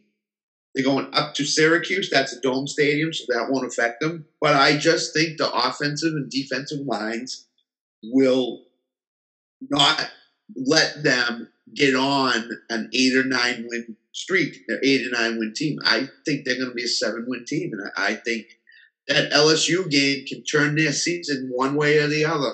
If they lose to Brian Kelly, in the first part of the season, it could slide them. If they lose to a Boston College, they could slide them. Yeah. So they've got to be very careful to win these games and to play well in these games, because if they don't, this season could slide out of control. And that's where I'm at with that. I look at the schedule: Clemson, Miami, LSU, Florida. I mean, those are teams that are really going to be tough on them. And can they win those games? They can win a couple of them. I don't think they can win all of them, but it just depends on their offensive line. I mean, against Georgia Tech, a team they should beat, they're 0-6 against the spread in the last 6 meetings. Right. I mean, that tells you all you need to know. Louisiana, 9-0 straight up, 7-2 against the spread. Louisiana, hosting team we covered in the Fun Belt, and that Louisiana team they were know and love that's covered for us. Yeah, but, maybe I'm like, that's where the guilt. Then I am around 32-2 on Louisiana games last 3 years. Okay. But it's a different team now, right? So you can't, and they're going on historical numbers. They should win that. They got 101 career starts on the offensive line. Yep, I'll give you Oregon. I mean, Mario Cristobal. Yep. Peyton. Yep. I'll give you one more thing. When they play Wake Forest, the last 7 games have gone under the total. So, and that's at Florida State. So what that would tell me is that in the second half, Wake Forest has a lot of trouble with the heat in those games. They wear down. So that's a stat you look at. So and they're 1-4 straight up and against the spread off of buys. Right. And they have 2 buys this year, not 1, 2. Ooh, so, and corporate governance. Randy Shannon, they brought in as the defensive coordinator. And he won a national title as a defensive coordinator. But he had the greatest talent with that Willis McGahee, Miami team, greatest talent. Yep, I remember them. Football. But now he's the defensive coordinator there. He should not get our coach on defense the way they have. He's a great recruiter, so he should have done good transfer portal. He was coaching at UCF. He should have done good in transfer portal. He should have done good in recruiting. Well, they got that Oregon kid. Again, like you said, LSU is going to make or break their season. To get them momentum. Wake Forest at home, which Wake Forest has been doing good with homecoming. It's alumni with all checks, probably recruiting game. Look at North Carolina State. You got to start looking at North Carolina State because North Carolina State has a lot of talent, and that's after that homecoming game. Then and before Clemson. Right. And as much as like we talked about BC at the end of the year, needing to win 1 game probably to get to a bowl. I think Florida State's in the same situation this year. I think the Louisiana, Florida, they need to win one of those 2 games to get to a bowl. I think they can have a big season. If they beat LSU, go to at Louisville, that's going to be pivotal. They win Louisville. Yep. They've been Boston College 4-0. 5-0 going to Wake Forest. That NC State game could be a trap game.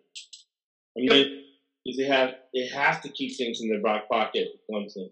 Because Clemson's going to be such a big game at home. So going into the Clemson game, we go 1, 2, 3, 4, 5, and 1. If they beat Clemson, because they're going to be hiding plays, they'll be 6-1 or 5-2. Georgia Tech, huge game. We 6-2 and 5-3. That's a big difference. Georgia Tech. At Miami, rivalry game. You can go either way. Yep.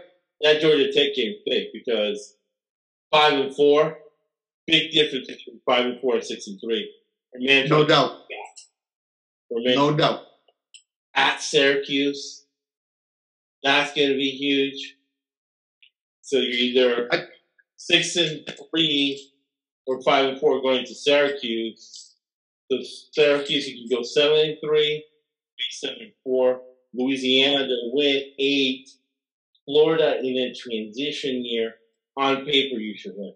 So that's how they get to maybe 8, 9 wins. I don't see 10. I don't see 10 wins. I don't see 10 either. And their bottom is what you're saying, needing to beat Florida to get a bowl game, which would be 6. You got 1, 2, 3, 4, 5, 6, 7, 8, 9, 10, 11, 12. Sometimes they play 13 games. They'll get 12. Yeah. I personally think they're getting a bowl game. That's my personal opinion. But I also think that like I said, that LSU game is a make or breaker for them early in the season. This is what I'm thinking. The way things are these days, if they beat LSU, they're probably going 9-3. Yeah. Yep. Get fired. Because at Florida State, they want 12. They want 12-0. They want 5-0. So 9-3 might give them fired. Still, even if they beat LSU, they need to win on the road. Louisville, which is iffy. Boston College should be a gimme. Wake Forest, they should. North Carolina State, that's going to be tough for them to win under any circumstances. Clemson should be down to the wire game. Clemson was lucky to beat them last year. Then after the bye, they go to Georgia State. They need to win that, but they keep things in the back pocket for Miami. I think Miami's a win. At Syracuse, let's see how things are going at that point in time. Louisiana should be a gimme. Florida, in a transition period, they should win that game. So Florida State fans are thinking, the way the fans think, okay, we'll beat Duquesne, we'll beat LSU, beat Louisville, we'll beat Boston College, we'll beat Wake Forest, we'll beat North Carolina State, maybe Clemson, da-da-da. We should be Georgia Tech, we should be Miami, we should be Syracuse, Louisiana, and Florida. So Florida State fans are looking 11-1. And let me see the total for the year. Our Florida State fans are realistically looking at 11-1, where we're thinking their top is 9-3. 9-3. So yeah. We look at it to see if there's some value for the state over under totals. Florida State season total. I like to look at them after I make the evaluation, right? Because you don't want to create a bias. Florida State fans are biased. They're thinking Bobby Bowden's going to come strolling down the tunnel. They're not coached by Bobby Bowden. They're coached by Mike Norvell, who hasn't had a winning record at Florida State. That's the one thing is how the kids that are returning for them, 16 of them, are they going to buy into his philosophy again? Or are they going to just say, hey, coach, listen, it hasn't worked. It's not going to work again. That's the huge thing. Will these kids buy into that philosophy? Those early season games are important, like Duquesne. Absolutely. Duquesne, they should win. Obviously, yeah. Obviously. I'm on that LSU game big because I think it's in New Orleans. The crowd is going to be crazy for both sides. You're basically a coach that has struggled the previous 2 years. Are you going to be able to sell those kids on going down there and winning that game? And if you start off 2-0, the kids will buy in. But if you lose that LSU game, these kids may just say, coach, here we go again. So to me, that LSU game, again, we've talked about season changes a couple of times. Here it is again. LSU is a season changer for them. And bet and theoretically move the line to 8.5. 8.5. Yeah, 7.5 and up to 8.5. 8.5 games. The 9, in the best circumstances, goes over. If they keep betting it up and that thing gets to 10, you might look hard at Florida State under. Yeah. I agree. That's a close enough line where you could go either way on that line and you could have a win. Yeah, all it takes is that one game. Under 9.5. Yep. Yeah. Agreed. So look at let's say Florida State's 5-1, and they beat LSU. Look to pick North Carolina. Yeah. Yep. Right, so that's your Florida State criminal looking at them. And look for the over when things are all things being equal, apples to apples, as they say. Look for the over Florida State. Because he's an offensive coach. He wants to games to go with his strengths, which is often Randy Shannon is there. So each game gets one stop. In a shootout, he wants to coach again once. Next team we'll look at is Georgia Tech. Now, with these teams, you got to look at Georgia Tech again, high academic standards. Georgia Tech has 32 career starts coming back on the offense. They are a developmental team, not a blue blood team. They have Coach Jeff Collins, the defensive coach. I remember him, University of Florida. He's an Urban Meyer, kind of a shady character, Meyer type guy. And for as long as he's been at this program should be in better shape. When you listen to the man during the Constitution, he should be gone. But his roster management is horrible. It's not only being able to develop teams, to have good roster management where you have you recruit guys to come back, you recruit guys to quit football, and have some depth in certain positions you're developing. So just 31 starts coming back on the offensive line, coming out a 3-9 season. Only 3 guys returning on defense.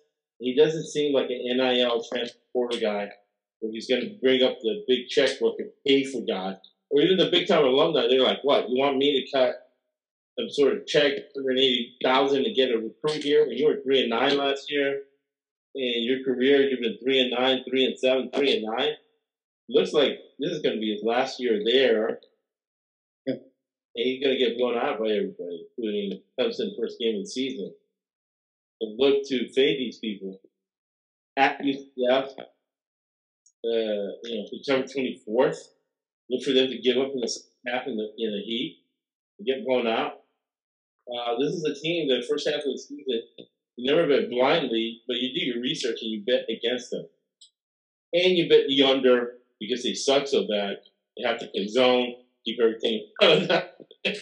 Basically, from the beginning of the game, they're trying to run out the clock. Right? So under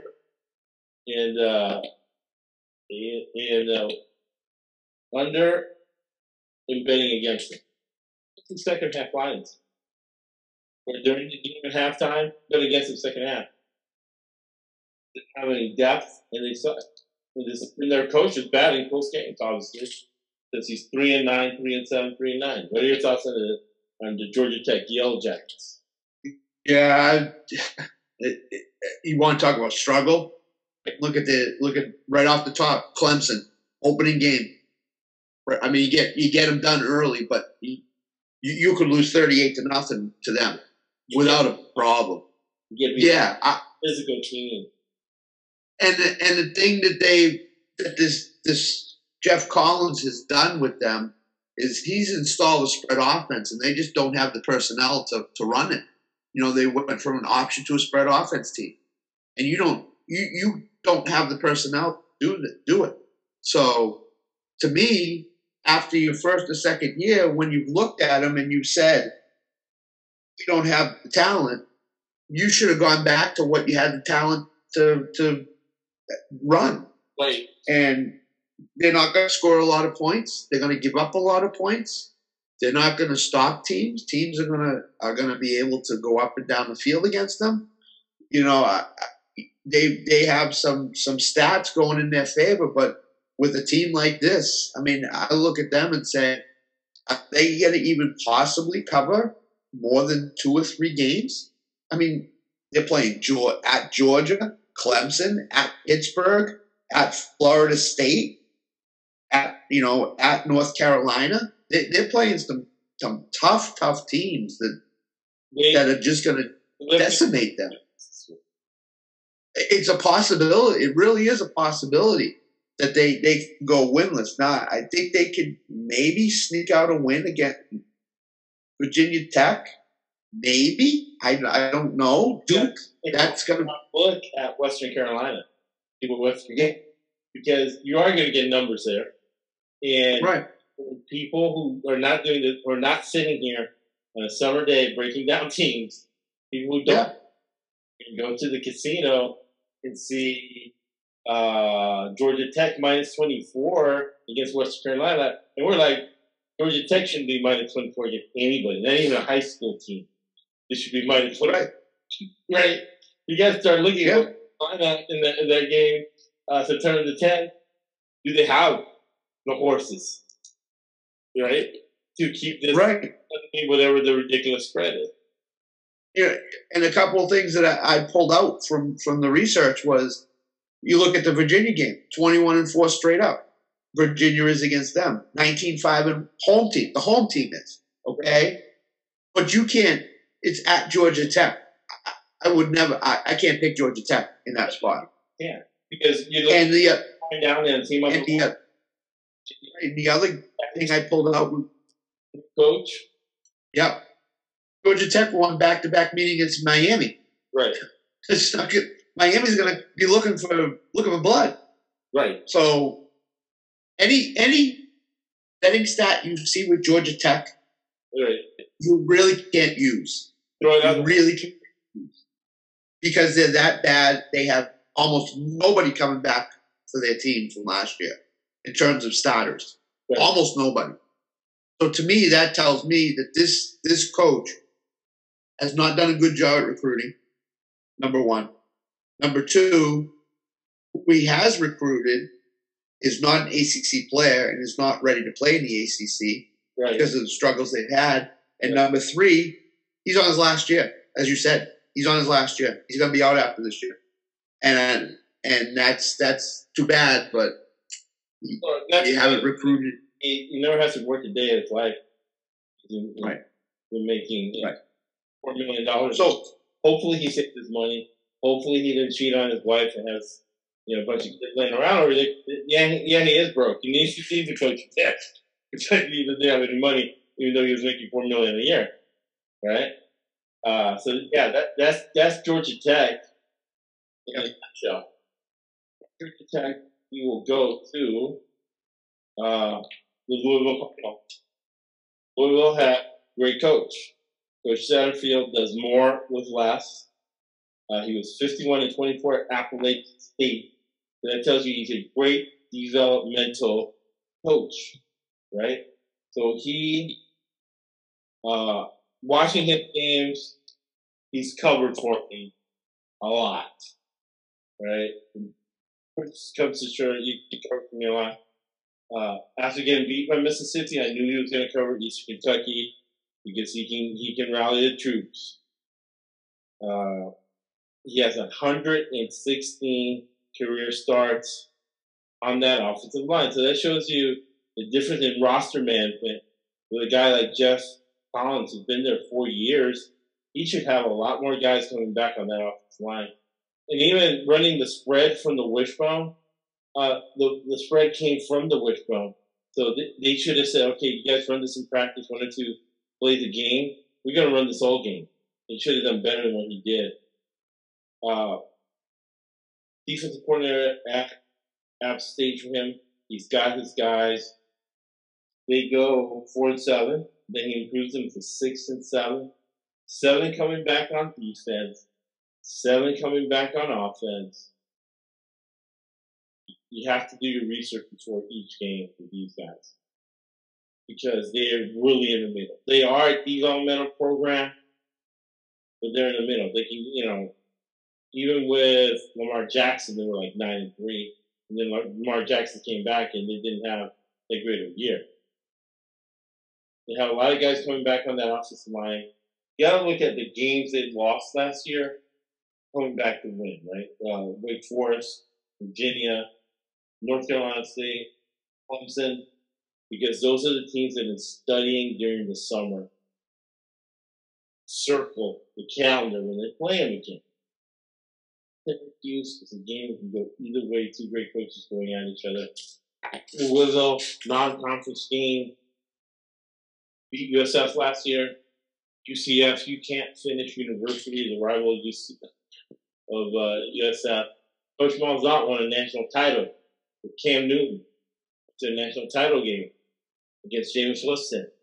He circled Louisville on the calendar, looked for on a Friday night for UCF to cover that. Then they have Florida State, so look for them to cover Florida State at home. So that UCF is a spot where you really got to look at UCF and then Louisville coming back, because UCF will beat them, and then Florida State might be the wrong team favorite going to Louisville. And they play us, and I can say us, the USF Bulls, because I give $10,000 to the university every year, so I can say us, and I graduated from the University of South Florida. We play them on September 24th. I cannot bet that game or evaluate that game because I have a huge bias towards USF. I think we're going to go in there and blow them out, but that's probably unrealistic. That's why rule number one is never bet your own team. Boston College,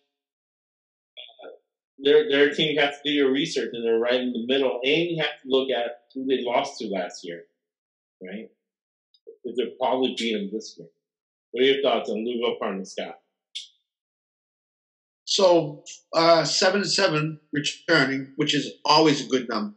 Right. I think once you get to the 7 number, that to me that tells me that's a good number. They will score a lot of points if their quarterback stays healthy. I think they're going to score a lot. I think he's the type of guy that is just going to throw the ball around the field. Is just going to lead that team up and down the field. They have an outside shot at winning the ACC. I'm not saying they're going to, but they have a shot at winning the ACC. If they have a perfect season, quarterback stays healthy, the running game starts good, win a game on a last-second miracle, everything goes right, they have a chance to win the ACC. Yep. The biggest part of their season comes right after their bye week. Home for Pitt, home for Wake Forest, at Clemson. 3 out of 4 games. That will tell their season right there, I think, with James Madison in sandwiched in. So James Madison take that game out. But it's the team. They're perennial FCS national championship contender. They're again a school that's in a good spot with a bunch of really good high school programs. Yep. That if a guy goes to a blue blood, gets in trouble, he goes to James Madison. Guys that maybe should have gone to a bigger school go to James Madison because it's a good academic school, and the kid wants to stay home. I should here in the Fun Belt. So if James Madison's having a real good year, and you just played Clemson, you just played Wake Forest, you just went Pittsburgh, Wake Forest. Now you're at James Madison, and you're gonna have to go to Clemson next week. You're gonna that's football, and James Madison has a chance. I'm reversing my course because of what you just said. Wake Forest, James Madison, Clemson. So I think that Louisville could overlook that game, getting ready for Clemson, especially if they're in a position that they can do some damage and win the ACC. So schematically, they are going to have to keep the best games in their back pocket. Yes. No. It's more important. Right. If you say, hey, we're going to get blown up Clemson, we're not going to show them anything. North Carolina State's good. And then you have your main rival, Kentucky, that that both Kentucky and Louisville are going to have new things in their back for that game. Their teams are. Because that's a rivalry in-state rivalry. So Yes. If James Madison's having a decent season, that is a major problem right there for Louisville. Because they're not. So when you look at Wake Forest and you look at Clemson and you look at the Kentucky games, Right. the last 6 against Wake has gone over. 4 of the last 5 against Clemson has gone over. 6 of the last 7 against Kentucky has gone over. And the home team has lost 5 of the last 6. And there's 2-10-1 against the spread. So to me, that tells me the Kentucky-Louisville game is going to be a high-scoring, close game. That's what that leads me to believe. Oh, yeah. And the coordinator at Kentucky used to be, I got to look at it again, but it's either him or somebody like him. Yep.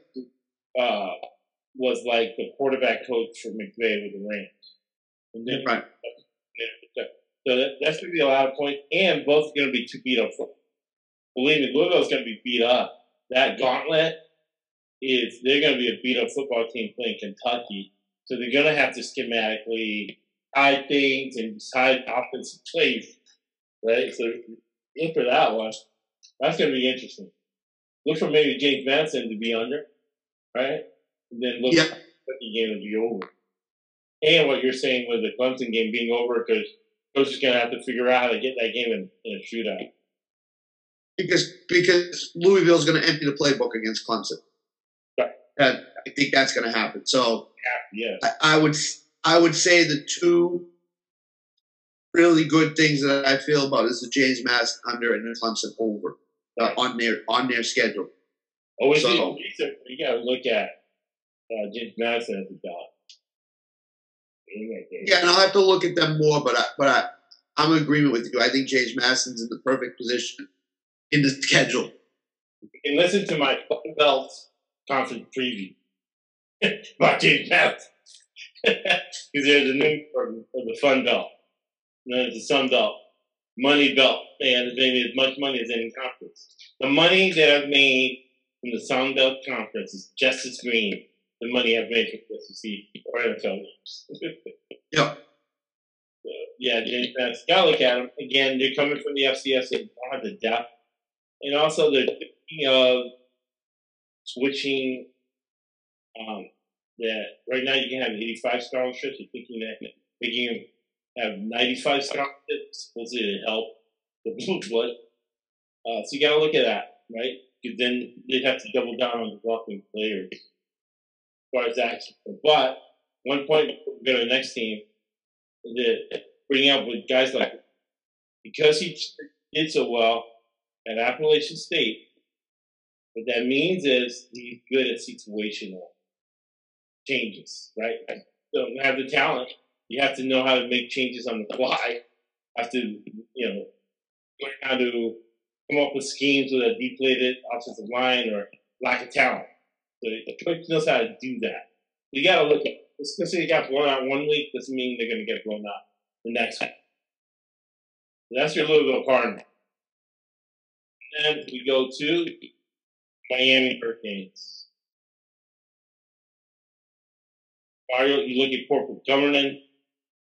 This guy wins 4 national titles with Coach Nick Saban coaching that offensive line. He coached with the Whitney Tigers at Oregon, turns that program around. He's turned 2 programs around. He turned the FIU around. He got fired there unexplicably. Can't recruit. You can't do anything at FIU. He got him to bowl games. He has 1 bad year. He gets fired. Really good. He's an expert on the offensive line. And he has 137 career starts coming back on that offensive line. Manny Diaz, who's now the defensive coordinator of Penn State. He's not the greatest X's and O's guy in the world. He's an entitled guy. His dad was the mayor of Miami. He's always been rich. But he was good at roster man. 137 career starts on your offensive line. They went toe-to-toe with Alabama. That game last year against Alabama was not closer than the score. Would have indicated, they even would have covered if they scored 2 times they had first downs inside the 1 yard line. That wouldn't happen, first of all, the way he knows how to coach that offensive line. Again, corporate governance. Do you know how to hire people? He hires Kevin Steele. Kevin Steele just got done his $1.2 million contract with Auburn because they had to pay him. He should be the Auburn head coach. Got cheated out of that job. Now he's making $2 million with Miami as their defensive coordinator. So they're ready to go. Great recruiter, special teams coach. Used to be in the NFL. Special teams guy, special teams coach. Miami should be a blue blood team if you have the right person in there. They do. So they have 7 back on offense, 7 back on defense. Mario Cristobal has done well with no talent at FIU. He's got 80% of his offensive linemen at Alabama are now playing in the NFL. And then that offensive line at Oregon, right? He got 6 out of the 8 guys who graduated from the offensive line in Oregon are currently on NFL rosters. So, what do you think about the Miami Hurricanes, Scott? So, as the theme of my thing is on, I look at the lines, and the defensive line has 1 returning starter, but they had 5 experienced players through the transfer portal. Yeah. And as we said, I don't know if we said it on this or pre-show, transfer portal has become pretty big, almost as big as recruiting. It is. So to add 5 experienced defensive guys, defensive linemen, to add to your 1 returning starter, that tells me that they're going to have a really good run defense. Their quarterback. Yeah, and he's really good at judging talent. Scouting, general manager, and all that. And he proved that FIU, getting them to a bowl game, and then at Oregon, that he's good at judging talent. Yep. And their quarterback is going to be asked to do a lot more than he has in the past year or 2. My personal opinion is they have a very underrated receiving corps led by 2 sophomores, right, in Xavier Restrepo and Keyshawn Smith. Right. So I think they're speedy, they're talented, their skill positions are very young, which always leads to some growing pains, but it also leads to some really good take the top off on defenses. So I think that they're going to be a very explosive offense and underrated in the ACC. I think they could win their side of the ACC easily. I don't really see a lot of, pitfalls up until the last 2 games of the year in Clemson and Pittsburgh. So they have a chance to be a 1-loss team going into the last 2 weeks of the season. They'll make a bowl. The problem with that is that philosophically, you have guys who say, hey, it's just X's and O's, not all about the givens and the Joes. You have guys like Cristobal or say it's all about the Jimmies and the Joes. Yes. Johnson and then Barry Switch. Who cares about X's and O's? This is Jimmy's. And they all do well when that's intent. Then you have guys like Bill Belichick and Nick Saban who tell you what, it's both. That's why when Alexis, his foster kids, his adopted kid, one neglects kids and married to the game with them. Because they say it's both. Both the Jimmys and the Joes, and it's both the respective amount. But Mario, first of all, is really good at developing players. He's really good at recruiting players. He always loses Oregon when he was head coach. He always lost the game between them. So you got to look at game when he goes, okay, we're going to play basic football, and we're just going to win with our talent, and we're going to keep plays in our back pockets for the big games. At Texas A&M, at Florida State's a rivalry game, right? And then at Clemson. So those are the 3 games that he's going to scheme for, and he's going to get his team ready to play. So, North Carolina with Mac Brown coming in there, national title coach with really good talent. You got to look at it, right? Virginia Tech's breaking in a new coach, so they should be fine. Duke, Virginia should be good going into Florida State. At Tech, at Clemson, but then you got to look at Pittsburgh. So, that's the two games. That's two games that could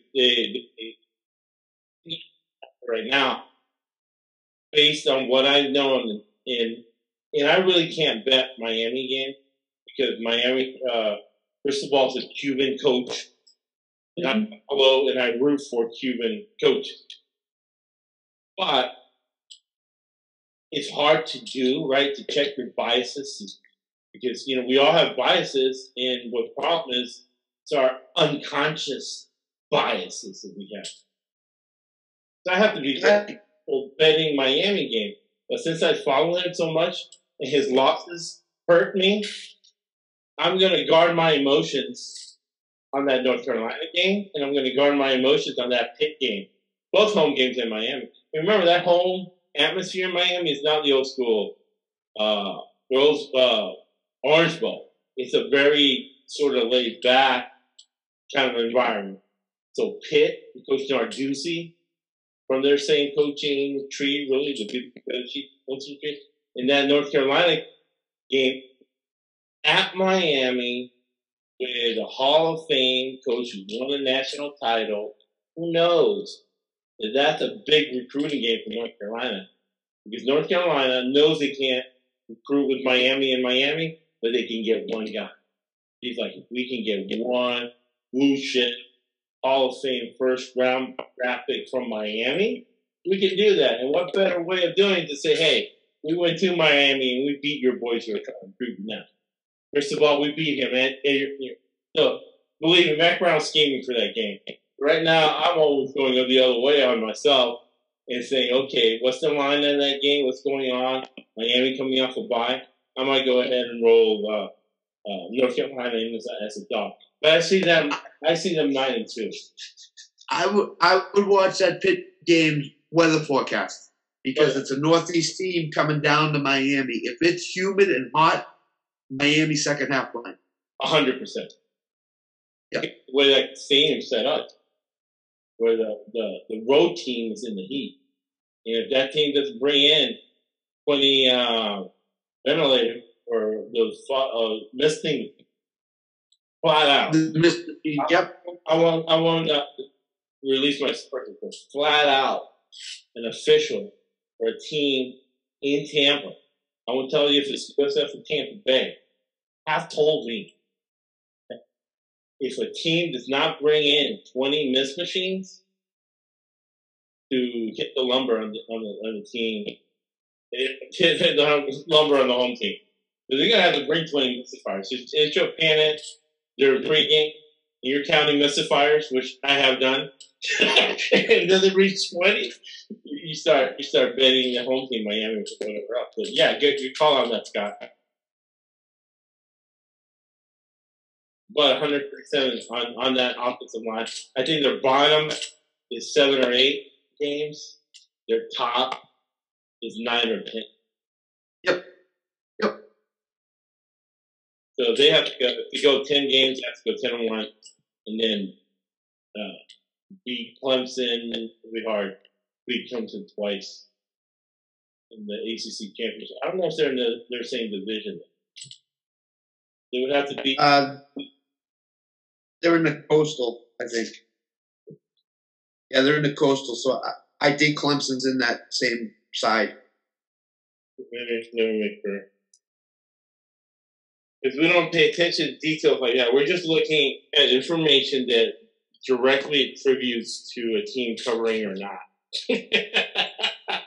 So everything else, sadly, falls down the wayside.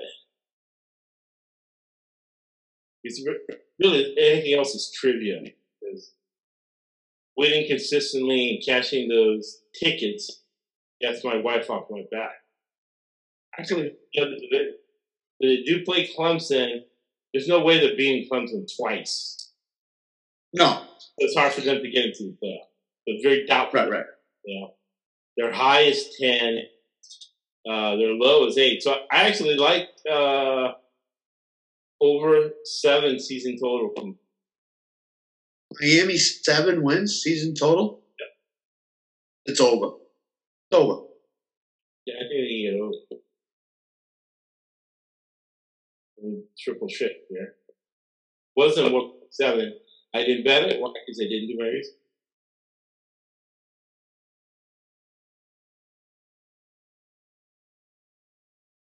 Anyway, season total.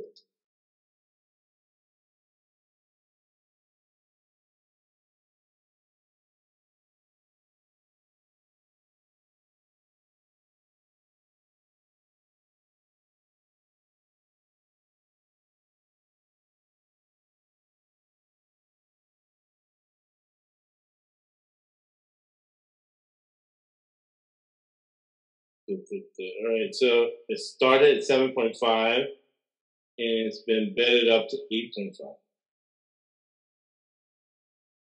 I still think the over. We're over the 8.5. Yeah, I wouldn't bet it because it's right close to my total, but I could see they're going to beat Bethune-Cookman. They'll beat Southern Miss. Texas A&M. Definitely got to look at the under in that game. Yep. Right. We both have bigger fish to fry later in the season. They both have egos. Who can play fundamental football? Good. Middle Tennessee State, they should win. That's 3-1. North Carolina. I almost think they're going to be 3-2 after North Carolina. You're going to win at Virginia Tech, 4-2. Beat Duke, 5-2. They'll beat Virginia, 6-2. If they can go either one game, it's a rivalry game. So they're going to either be 7-2 or 6-3 at Georgia Tech. Tech is going to be about 7 or 8. Clemson maybe gets you to 9, and then so it's going to be right at 8. So 8.5, I wouldn't do it. 8 maybe, but if you could get a 7.5 or a 7, yeah. What do you think, Scott? Yeah, I think so. If you get 7.5, you got to hammer the over. 8.5 is, again, it's one game. It's that one game. It's that Clemson game. It's that North Carolina game. It's the Texas A&M game earlier in the year. I mean, those 3 games, pivotal. This is a close game, and one of those Texas A&M is winning 17-13. And 4 minutes left in the game, they're driving in, they fumble the ball, or they throw a pick 6, and Miami wins the game. Yeah. That changes their season totally around. That kind of momentum. Again, that's the whole thing with them is Cristobal's going to have to put his stamp on that team right away because Texas A&M's week 3 of their season, and if they're 2-0 going into that, it was my first year here. I had Manny Diaz as player, another blah, blah, blah. This is his, honeymoon year, and he played at Miami. He's best friends with the Rock, so the Rock's going to be a game. They can get afford with a 7-win, 8-win season. He can get afford it. When the Heat's on next year. But between 7 and 6, and maybe 10-1 is that A&M game. What happens early in the season? Right. Yeah, if it gets crazy, and the guy paying all the billionaire Ruiz, multi-billionaire, Miami recruit 180,000. If he suddenly goes to Vegas and puts $3 million on Miami and the over 8.5 and it shoots to 10, then you go under. Right. Totally agree. That's why you gotta do your research and you pay attention. It's something that's oversold, right? Might oversold or whatever. So now we go to North Carolina State. In North Carolina State, corporate governance, Dave forget how to pronounce his last name. Dorn. 10th, Dorn.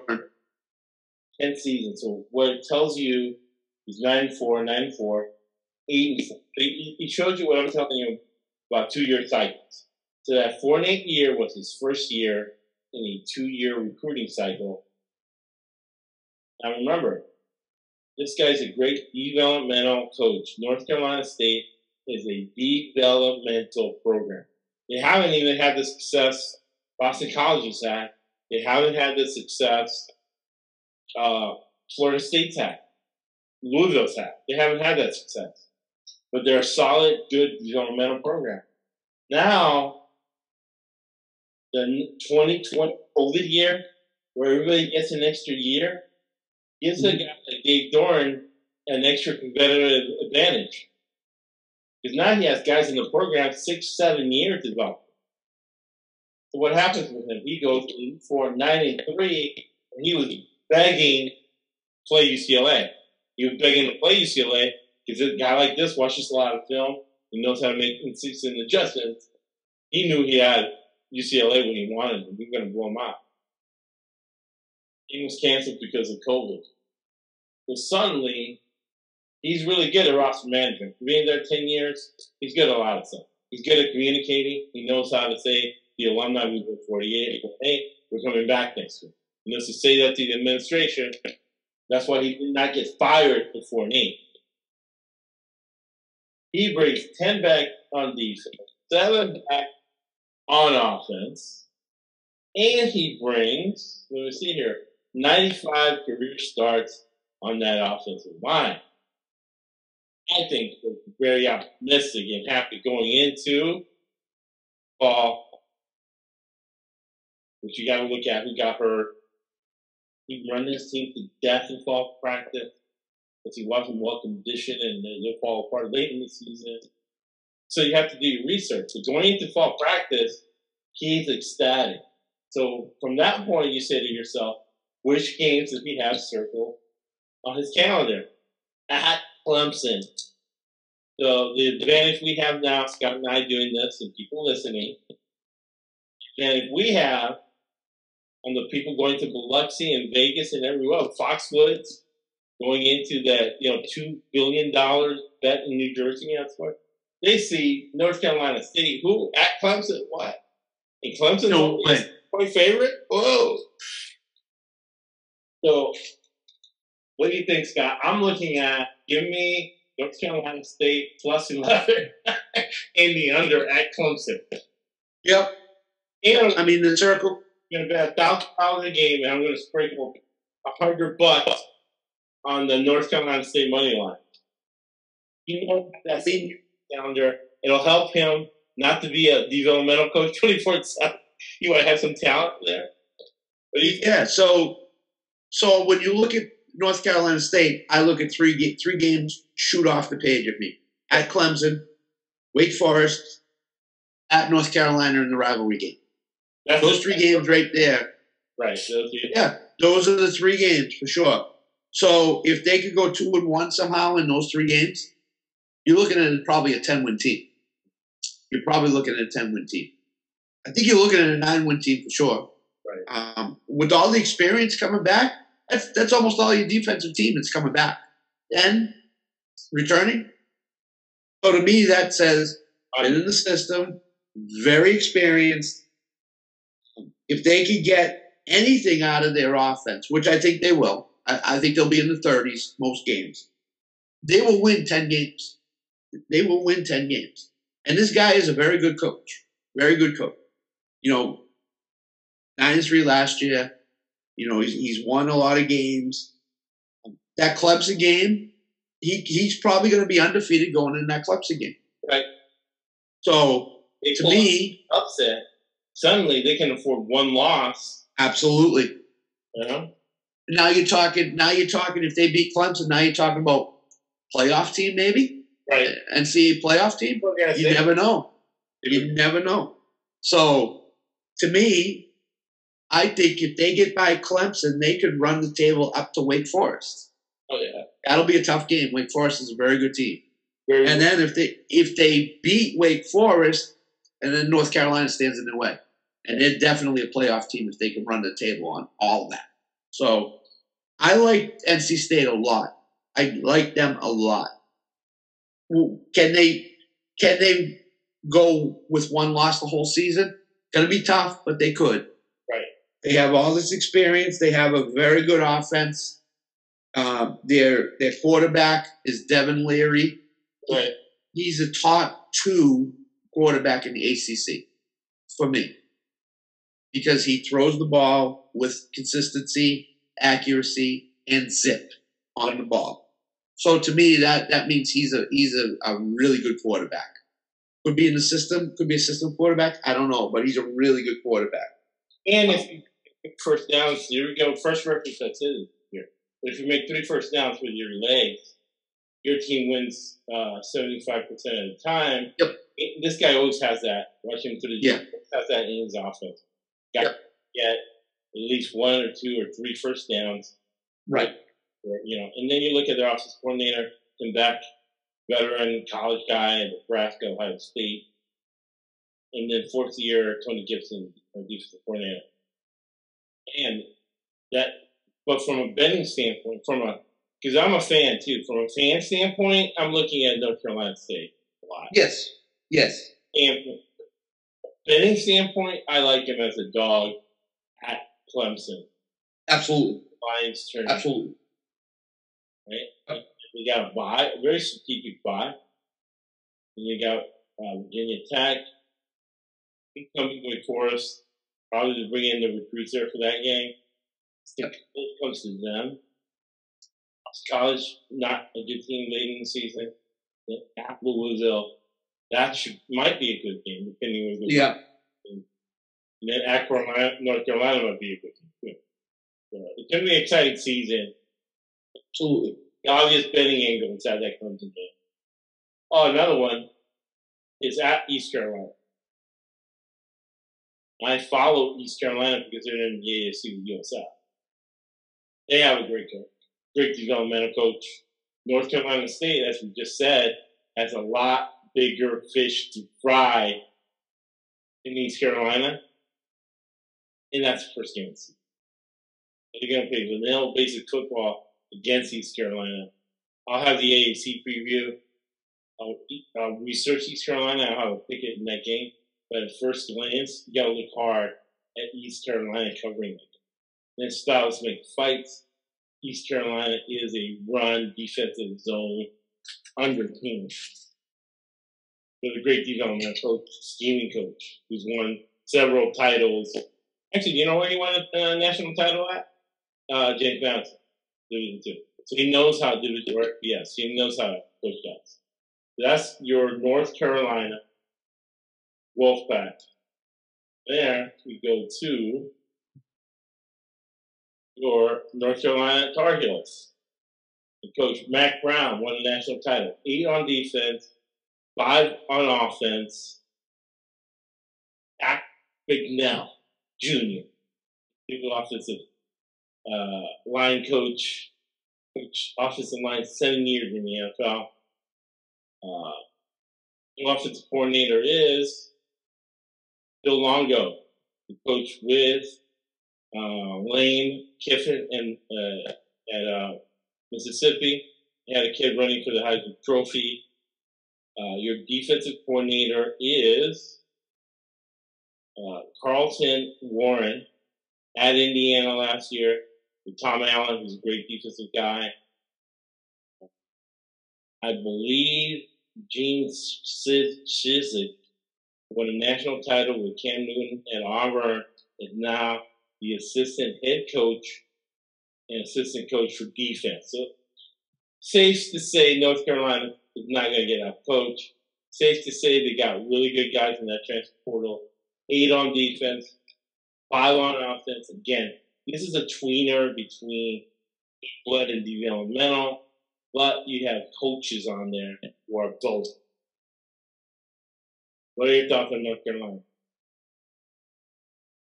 So, when you look at their schedule, they have Notre Dame at home. Right. They have Pitt at home. They have NC State at home. Those are three 3 big games for them. They go to Miami. They go to Wake. Those are another 2. They have a lot of big games on their schedule after their bye. Though I'm not discrediting this first 3, which is Florida A&M, Appalachian State, Georgia State. I'm not discrediting them at all. But when you look after the bye, Notre Dame, Virginia Tech, at Miami, at Duke, Pittsburgh, Virginia at Wake, and NC State. So they could win 7 games. They could get to a bowl game. Right. It was 6-7 last year. The defense is going to be very, very good with 8 returners. Right. So they're another year in Mac Brown's system, so that they could be very, very good. It's on the offensive side of the ball that I'm gonna question here with 5 players coming back. Can they sustain drives and score some points? I think they're going to get in the 20s. I think a lot of college teams can get in the 20s. I think they are as well. Can their defense shut down a lot of these big-time teams? That's to be seen. So I can see them going from 6-7 to 8-5 or 7-6, something in that ballpark. And I think they can get to a bowl. I don't think they can get to a big-time bowl, but I think they can get to one of those right around Christmas Day bowls. And that would be good compared to what they did last year. Their quarterback is a freshman. Sam Howell was their quarterback last year.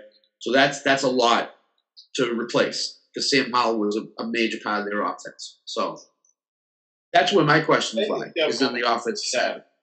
Yeah, I don't think Sam Howell, in my opinion, I didn't think Sam Howell was really that good.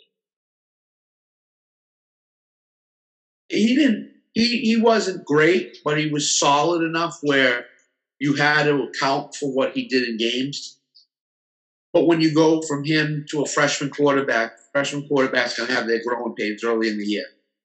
So he's got to get his feet on the ground and get himself, into the season, because after that bye, like I said, there's going to be some good teams there.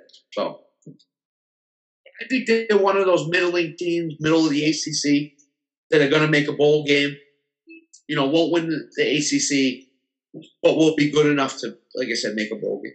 I'm looking at 7 wins, maybe 8 for them this year. Yeah, the player of the year in North Carolina. He has talent. And the coach. Total 7.5. They should win at Florida A&M. It's FCS, but they haven't had really good talent in a while. They do have. You happen to see that game on ESPN Plus. They do have, by far, year in, year out, the best band in the country every year, Florida A&M. Yeah, they're in incredible shape. In the heat, they're dancing, they're going crazy, and they're the best band in the country, Florida A&M. At Appalachian State, you really have to look at Appalachian State in that game. People are just blindly going to bet North Carolina on them. Exactly. Same thing at Georgia State. Georgia State off the bat, because Georgia State, because Sean Elliott has beaten the next team, has covered for him as an SEC. He's a disciple of Steve Spurrier, looking to get a bigger job, and he's always upsetting a very close loss against the bigger team. But I think he plays an SEC team after that. The North Carolina can get. They get a bye. And remember, this guy's won a national title. This is strategic. Those 3 games are literally preseason games, and he's going to do a full evaluation with Coach Gene Sizik, who also won a national title. Now, Gene Sizik won 2 national titles. He was defensive coordinator for Mac Brown at Texas in the Vince Young years. How about that? Notre Dame at home. I'm almost hoping Appalachian State upsets North Carolina. So I can bet North Carolina gets on there, because that's not going to be the same team. Notre Dame is not going to know what hit them. Those 3 games, they're not going to see any of the defensive schemes, any of the offensive schemes that's going to hit Notre Dame on September 24th. That's a recruiting game. He wants to how kids' houses and say, hey, why are you going to Notre Dame when we blew them out when they came to play us at home? Why are you going to? Why I ask, right? And that offensive line is going to have 104 career starts. By that game, right? 5 times 3 is 15 more career starts going into the Notre Dame game. That's going to give him momentum for Virginia Tech. So you're looking at maybe 5-0, 4-1 going to Miami. That gives a close game go either way. 4-2 or 5-1 going into Duke, which is 6-1 or 5-2. You get another bye week in Pittsburgh at home. Right? So Pittsburgh should be win 6-7. Virginia should be win 6 or 8. Wake Forest. That's tough. Yeah, that's gonna be tough. That's tough.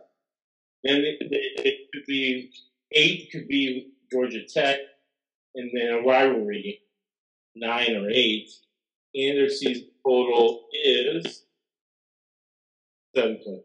So we're right there. They're a 7-6, 8-5 team. That's what I look at with them. You know, Miami, and then there are, let's see, 1, 2, 3, 4, 5, 6, 7, and going into Pittsburgh. with North Carolina, it's all about development of the freshman quarterback. That's what it is with them. If they develop him and he becomes good, 8-5.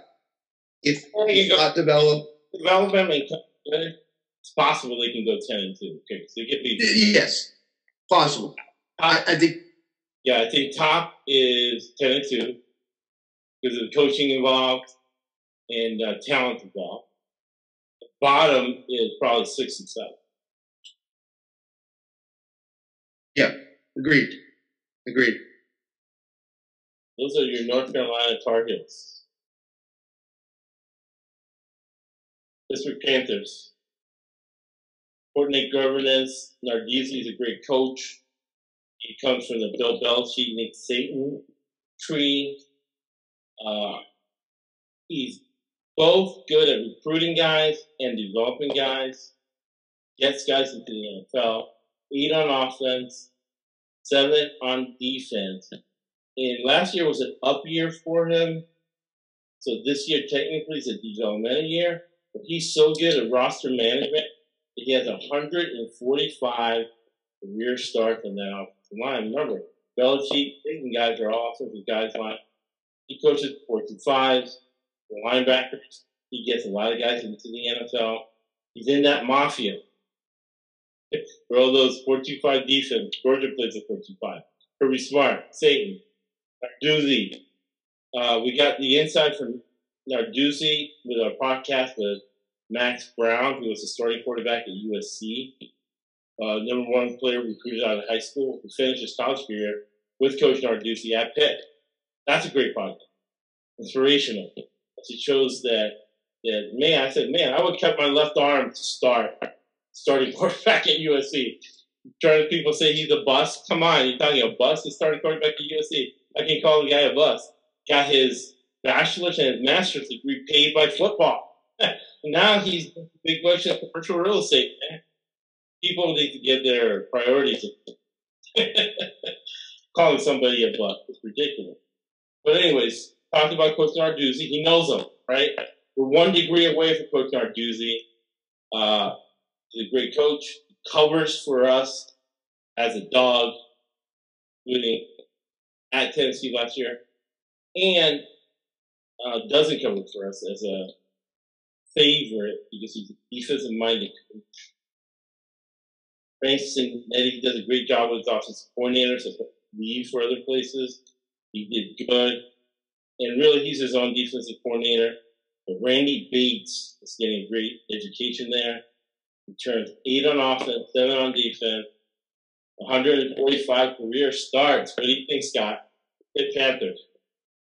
I will tell you they're the biggest X factor in this conference for me. But when you look at the schedule, they have a very nice schedule this year. Very nice schedule.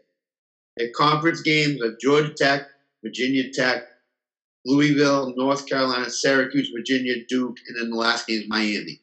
Right. They have a very nice schedule to be very successful, and I think they can get to 9 or 10 wins with that schedule. I really do. Right. I think the biggest game is the backyard brawl against West Virginia. Every year, that's the rivalry game for them.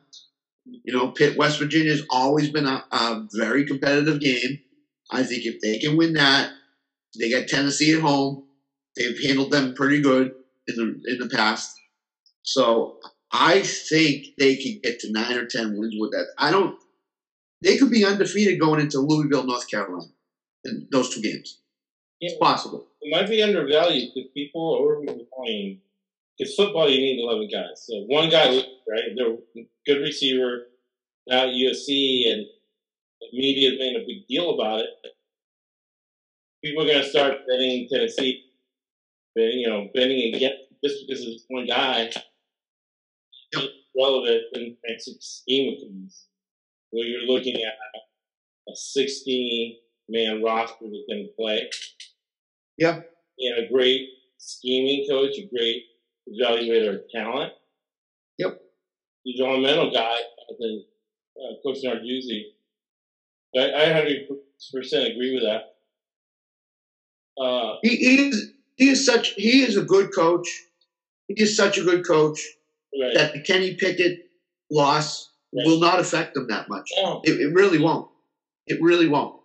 As they brought in a transfer, that's a junior that has played college football and has seen college football. He will not be fazed by anything. Yes. So I have a feeling they will be in the mix. With him. Yeah, they're going to be 1 or 2 plays away from being in a playoffs, championship, all kinds of stuff. Yep. I like it, but you got to go game by game with these guys. Absolutely.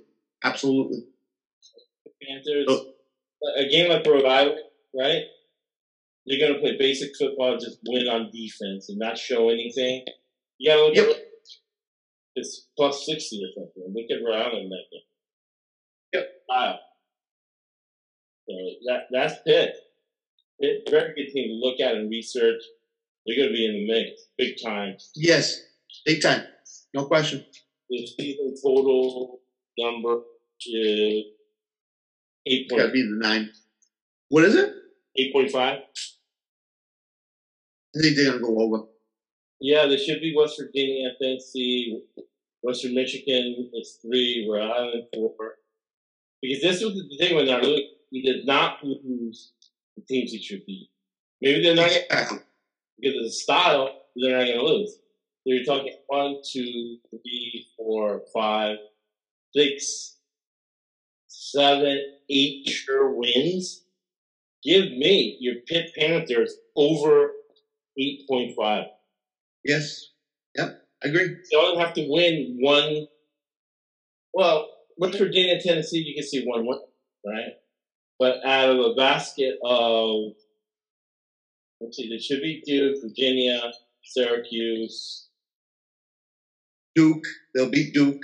They'll beat Duke. So 1, 2, 3, 4, 5, 6, 7. They got 8 sure wins. So you're going to see 1 iffy win by them to be at 9. So I like that. I like that. Yeah. Play that. Louisville, Carolina, and Miami. They got to win one of those 2 games. And they'll do it. They'll do it. So Pitt, there you go. Put it on the post the podcast and do the tweet. Picking Pitt over 8.5 win. Yep. There you go. Yep. Value of doing this. Syracuse, Dino Beavers. Dino Beavers is a guy won at Bowling Green. That means the guy who coach can do more with less. I guess he's his own offensive coordinator, or he doesn't do a really good job hiring coaches because last year, the guy's name. Last year, he hired the worst offensive coordinator of all time. He was he got fired at USF for being an offensive coordinator. Dude was horrible. He was coaching under Sergeant Strong. He was hired at Syracuse. But Dino Beavers is an offensive guy. he meant, oh, if this guy sucks, I'll just jump. He had to jump in last year. The guy's fired. The guy was over at McNeese State. He was fired as offensive coordinator at USF, and certainly he's the head coach of McNeese State. And then he got fired for having a horrible offense. He must be really good at job interviews. He must be like Bob McAdoo or Rob Bryant, who fail coaching. That's why it's better to be good at marketing and good at what you do. Because he's good at marketing himself. Gilbert is his name. Horrible guy. He was there last year, but Daniel Beaver's guy won it. Eastern Illinois. He's a great strategy guy. Situational intelligence. They go 5-7 last year. They bring 9 guys back up now. Right? Yep. 8 on defense. And they bring 120 career starts. What do you think, Scott? All that's great. Okay. Here's what I look at. They have one bye. Before the bye, Louisville, Connecticut, Purdue, Virginia, Wagner. Right. After the bye, right. NC State, Clemson, Notre Dame, Pitt, Florida State, Wake Forest, Boston College. That is a gauntlet after their bye. Teams. They need to be at worst 4-1 going into their bye week, because if they're not, they might get 1 or 2 wins out of that gauntlet at the end of the season. One maybe in Boston College at the end of the year.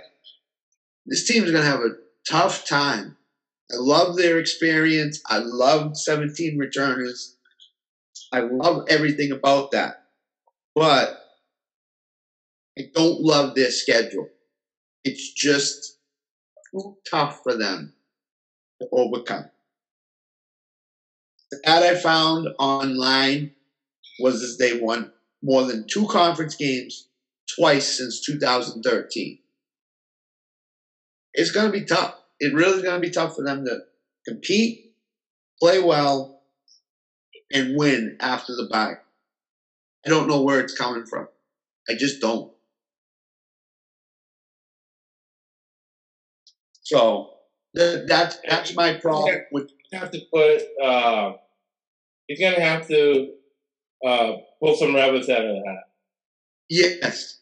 No, that schedule after their bye week, I haven't seen a tougher schedule. I mean, NC State, Clemson, Notre Dame, Pitt, Florida State, Wake Forest. That's tough. You're asking a lot from those kids to come through, those guys. I don't know if they're going to or not. So I think he's on the hot seat for sure. I think the schedule does not favor him.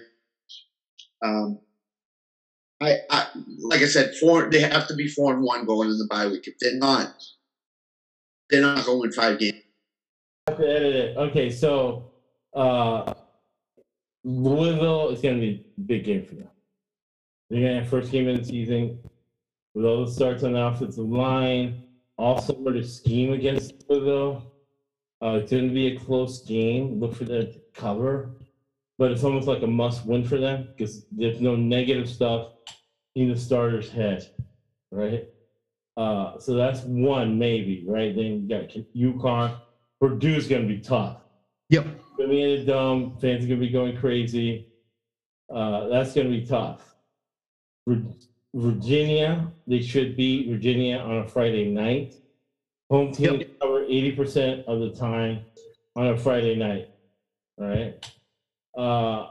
Wagner, Division II, FBS, they have to win. So right to the bye week, they have to be 4-1, like you're saying. Yeah, absolutely. If they're not 4-1, they're not winning 5 games. Because they may not win 5 games anyway, but. So North Carolina State, Clemson, Notre Dame, Pitt, and Florida State, like you're saying, there's no way they're winning any of those games. At Wake Forest, no. Didn't get that one either. And then at Boston College. Tough luck. They're going to be at the bottom of the conference again. I just think. And like I said, they haven't won more than 2 conference games they've won more than 2 conference games twice since 2013. So yeah, before we go to the next team, do you think it's a situation where Dino Meadworth will say, okay, after the bye week, let's just get in a shootout every game and try to win going into the season? Because if he can do that, and he's 4-1, maybe 5-0, he might get a couple games in a crazy shootout. Yep. It's the only hope he has. It's the only hope he has. Go 7-6. Yep.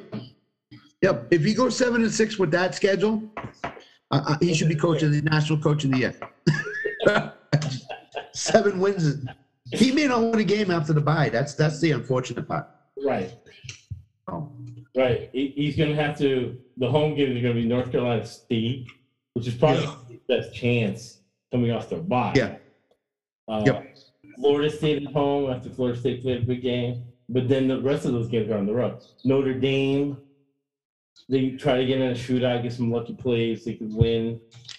Well, yeah, maybe North Carolina State, Notre Dame, Florida State are the only chance they have a prayer in. Maybe Wake Forest, because Wake Forest is not talented. They're where Coach will develop. They don't have a lot. So there might be an even talent game.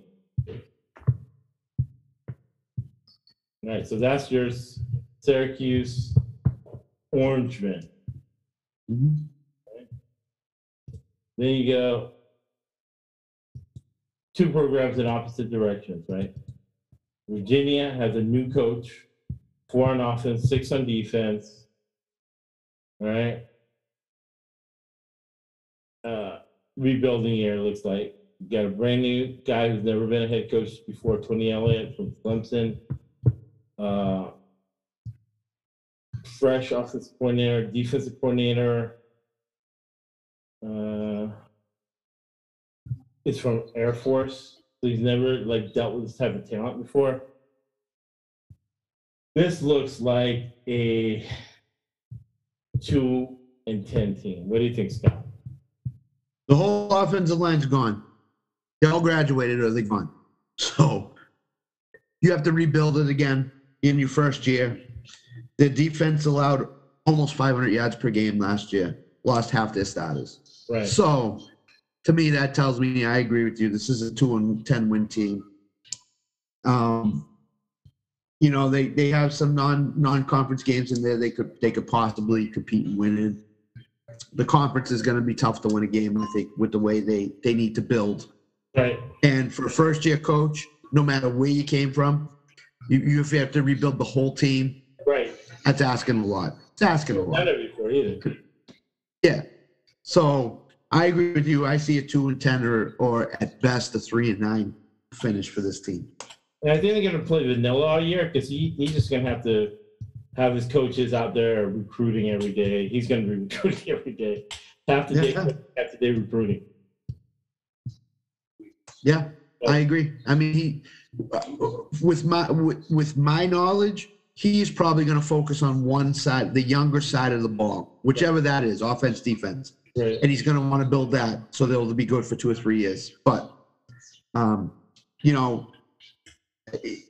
he could have the worst schedule. He could have the best schedule in NCAA football this year, and I don't think they're going to win more than 3 games. So. Right, in the over-under 7.5. Oh, smash the under. Smash the under. It's even Coastal Carolina. Richmond's going to be tough. Richmond's a tough FCS team. First-time head coach, that's going to be tough. Got to look at Richmond. At Illinois, Brent Bielema's the second year. They have good talent. They should beat him. Old Dominion's not going to be a gimme. Syracuse is desperate. So Syracuse on a Friday night teams win 80% of the time. Syracuse has to win this game if they have to win. Yeah. Yep. It's one of the better shots at a win. Louisville, big talent mismatches. Georgia Tech's going to be desperate for a win on a Thursday night. 80% of teams on a Thursday night win. And then look at the next 3. Coastal Carolina's good too. Coastal Carolina, give me. Yeah. I don't see them winning more than 2 games, and the over-under 7. I don't either. Yep. Smash it. Smash the under.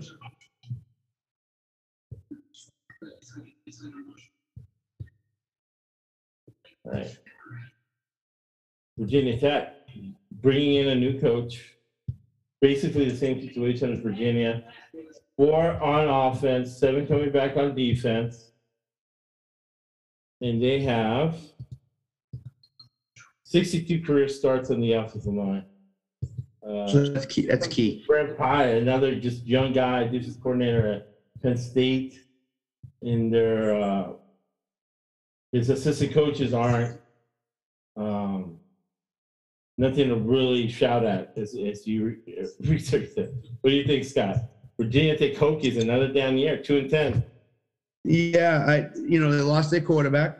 They lost their top running back. They lost their 2 top receivers, and they lack depth at the offensive line. The recipe for disaster. I mean, without depth on the offensive line, and when you lose that talent, and no depth on the defense, they don't have depth at all. They gotta build some depth in their program. Right. So this guy coming in, defensive minded coach, he's going right to the defensive side of the ball. Right. So that tells me that maybe the defense will be a little bit improved, but the offense won't. And that's where the problem is he's not paying any attention to the offense. He's going to focus all his attention on the defense. It's going to be very tough for them to win games and compete in the ACC. Now, maybe in 2 or 3 years they'll be able to, but for this year and for our sake, you're going to have to hammer the under on Virginia Tech too, because I don't think they win more than 3 games. Exactly. Yeah. Virginia, yeah. Not a gimme. Boston College looks like a loss.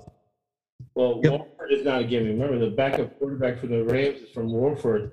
The rich school, they get paid money for recruiting. They're going to have decent players early in the season. Yep. Haven't depleted. West Virginia looks like a loss. North Carolina, Pitt, Miami, North Carolina State. Georgia Tech's not going to give me. At Duke, it's not going to be a gimme. At Liberty, that's where you start hammering the under, because Liberty could beat them too. It's at Liberty late in the season, and his mind's going to be 100% recruiting at that point, right? Because there's only so much this team could do. Probably not going to a bowl game. He's going to be 80% of his time recruiting and having the manager come up with a scheme. And I will say this, that last game, if Virginia Tech's the underdog, I probably would take Virginia Tech. Right.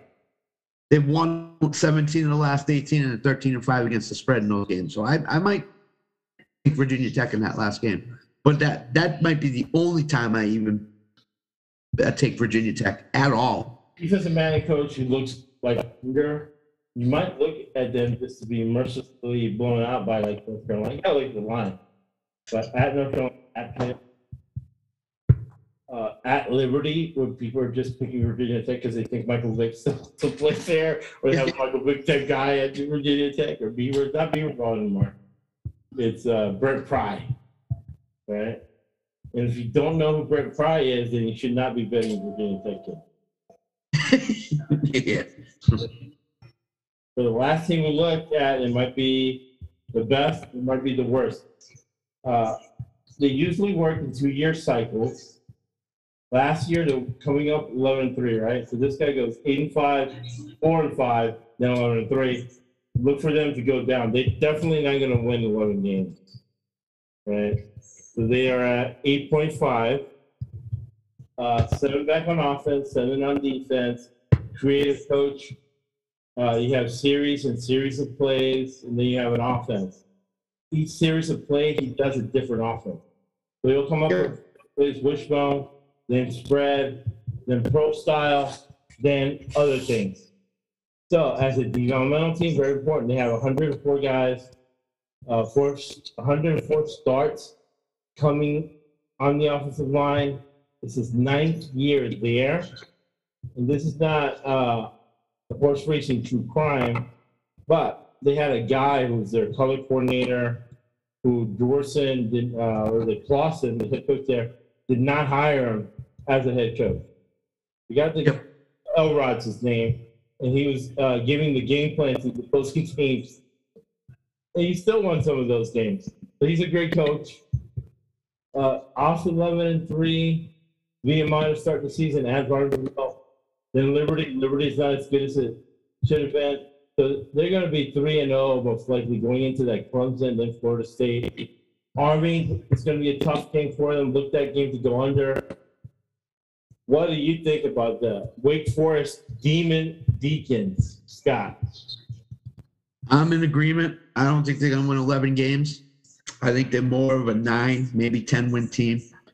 They have some pitfalls in their schedule. You know, they got Clemson, then they got Florida State down there. Then they got Army. That's a pitfall. At Louisville, at NC State, that's a gauntlet 2-game stretch. And North Carolina at home at the back end of that. So I can see them losing 2 of those 3. You know, they threw 50 touchdown passes last year. So to me, they're a gun and run and gun type of team where they're going to just throw and throw and throw, which means the running game may not be as consistent as it should be, which means defensive coordinators will play nickel and dime on them. So I don't see them. They took the conference by storm last year. They took them by surprise. I don't think they're taking anybody by surprise this year. That's why they went 11-3, because they took teams by surprise. Exactly. They will not do that. Whatever you prepare for, if coaches didn't know this right last year, that whatever they prepare for, it might be the opposite, because every series is a different offense. Right? You have a series for wishbone, series for spread, series for pro style. They even have the wing key. They have a series where they run the wing key. Now defensive coaches know, okay, just we're gonna play fast. Just look for one key, right? Look for one key where people line up, and we're gonna give you the signal from the sideline. They might not have known that last year, and they just put it well. This year's gonna be different, right? Different side of defenses. They'll disguise more what defenses they're in, because they know what their offensive coordinator is trying to do. Like you said, it's tough sledding. The only sure wins I see for them is VMI, at Vanderbilt. Liberty can really go either way. Army can literally go either way. And that's it. Their last 2 games, Syracuse and Duke. I see wins with those 2 teams too. Beat them. I think Syracuse can beat them because of the talent. You think so? Coaching factor. So that's not and we got to see the injuries at that point. Yeah. Yep. I would see 4 sure wins Wake Forest. If they develop talent, so they can get out motivated. They commit bad luck too. They commit a couple turnovers. They could be in trouble. I think so too. I'm sure they're a 9.5 win over under team. Right. I might lean toward the under on that. Right. Because I think it might get to 10, and if it gets to 10, you could go the under. I'm going to go the under if I bet it. Somebody bets this up to 10. I'm definitely going under. Yeah. Because I don't. Other than Clemson, Vanderbilt. I don't think. At Vanderbilt's not a gimme. No, that's not a gimme. That is not. They're non-conference with Vanderbilt in there. That's not a gimme. They have Army. Army is never a gimme to anybody. Right. For sure.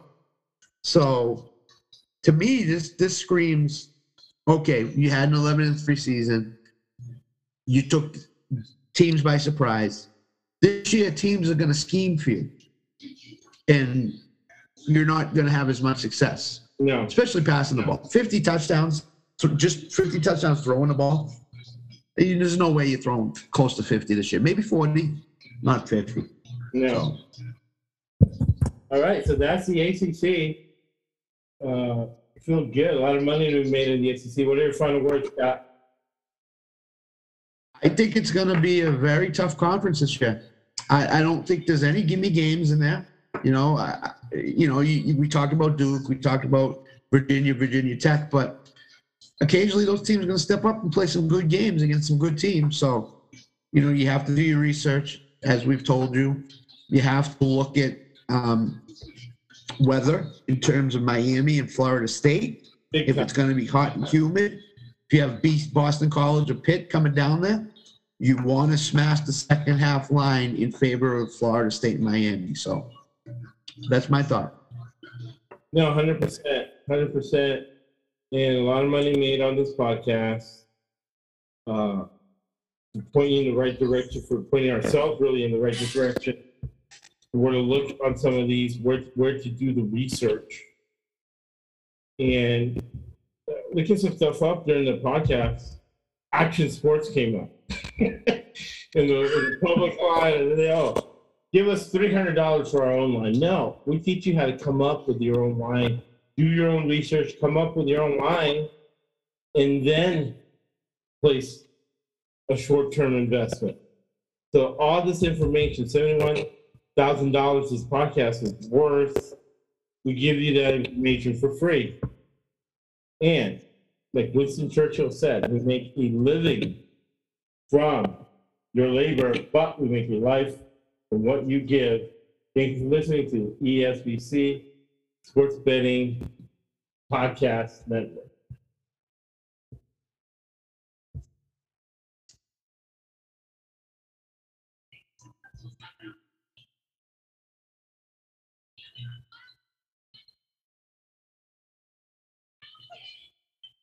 Where's the record button?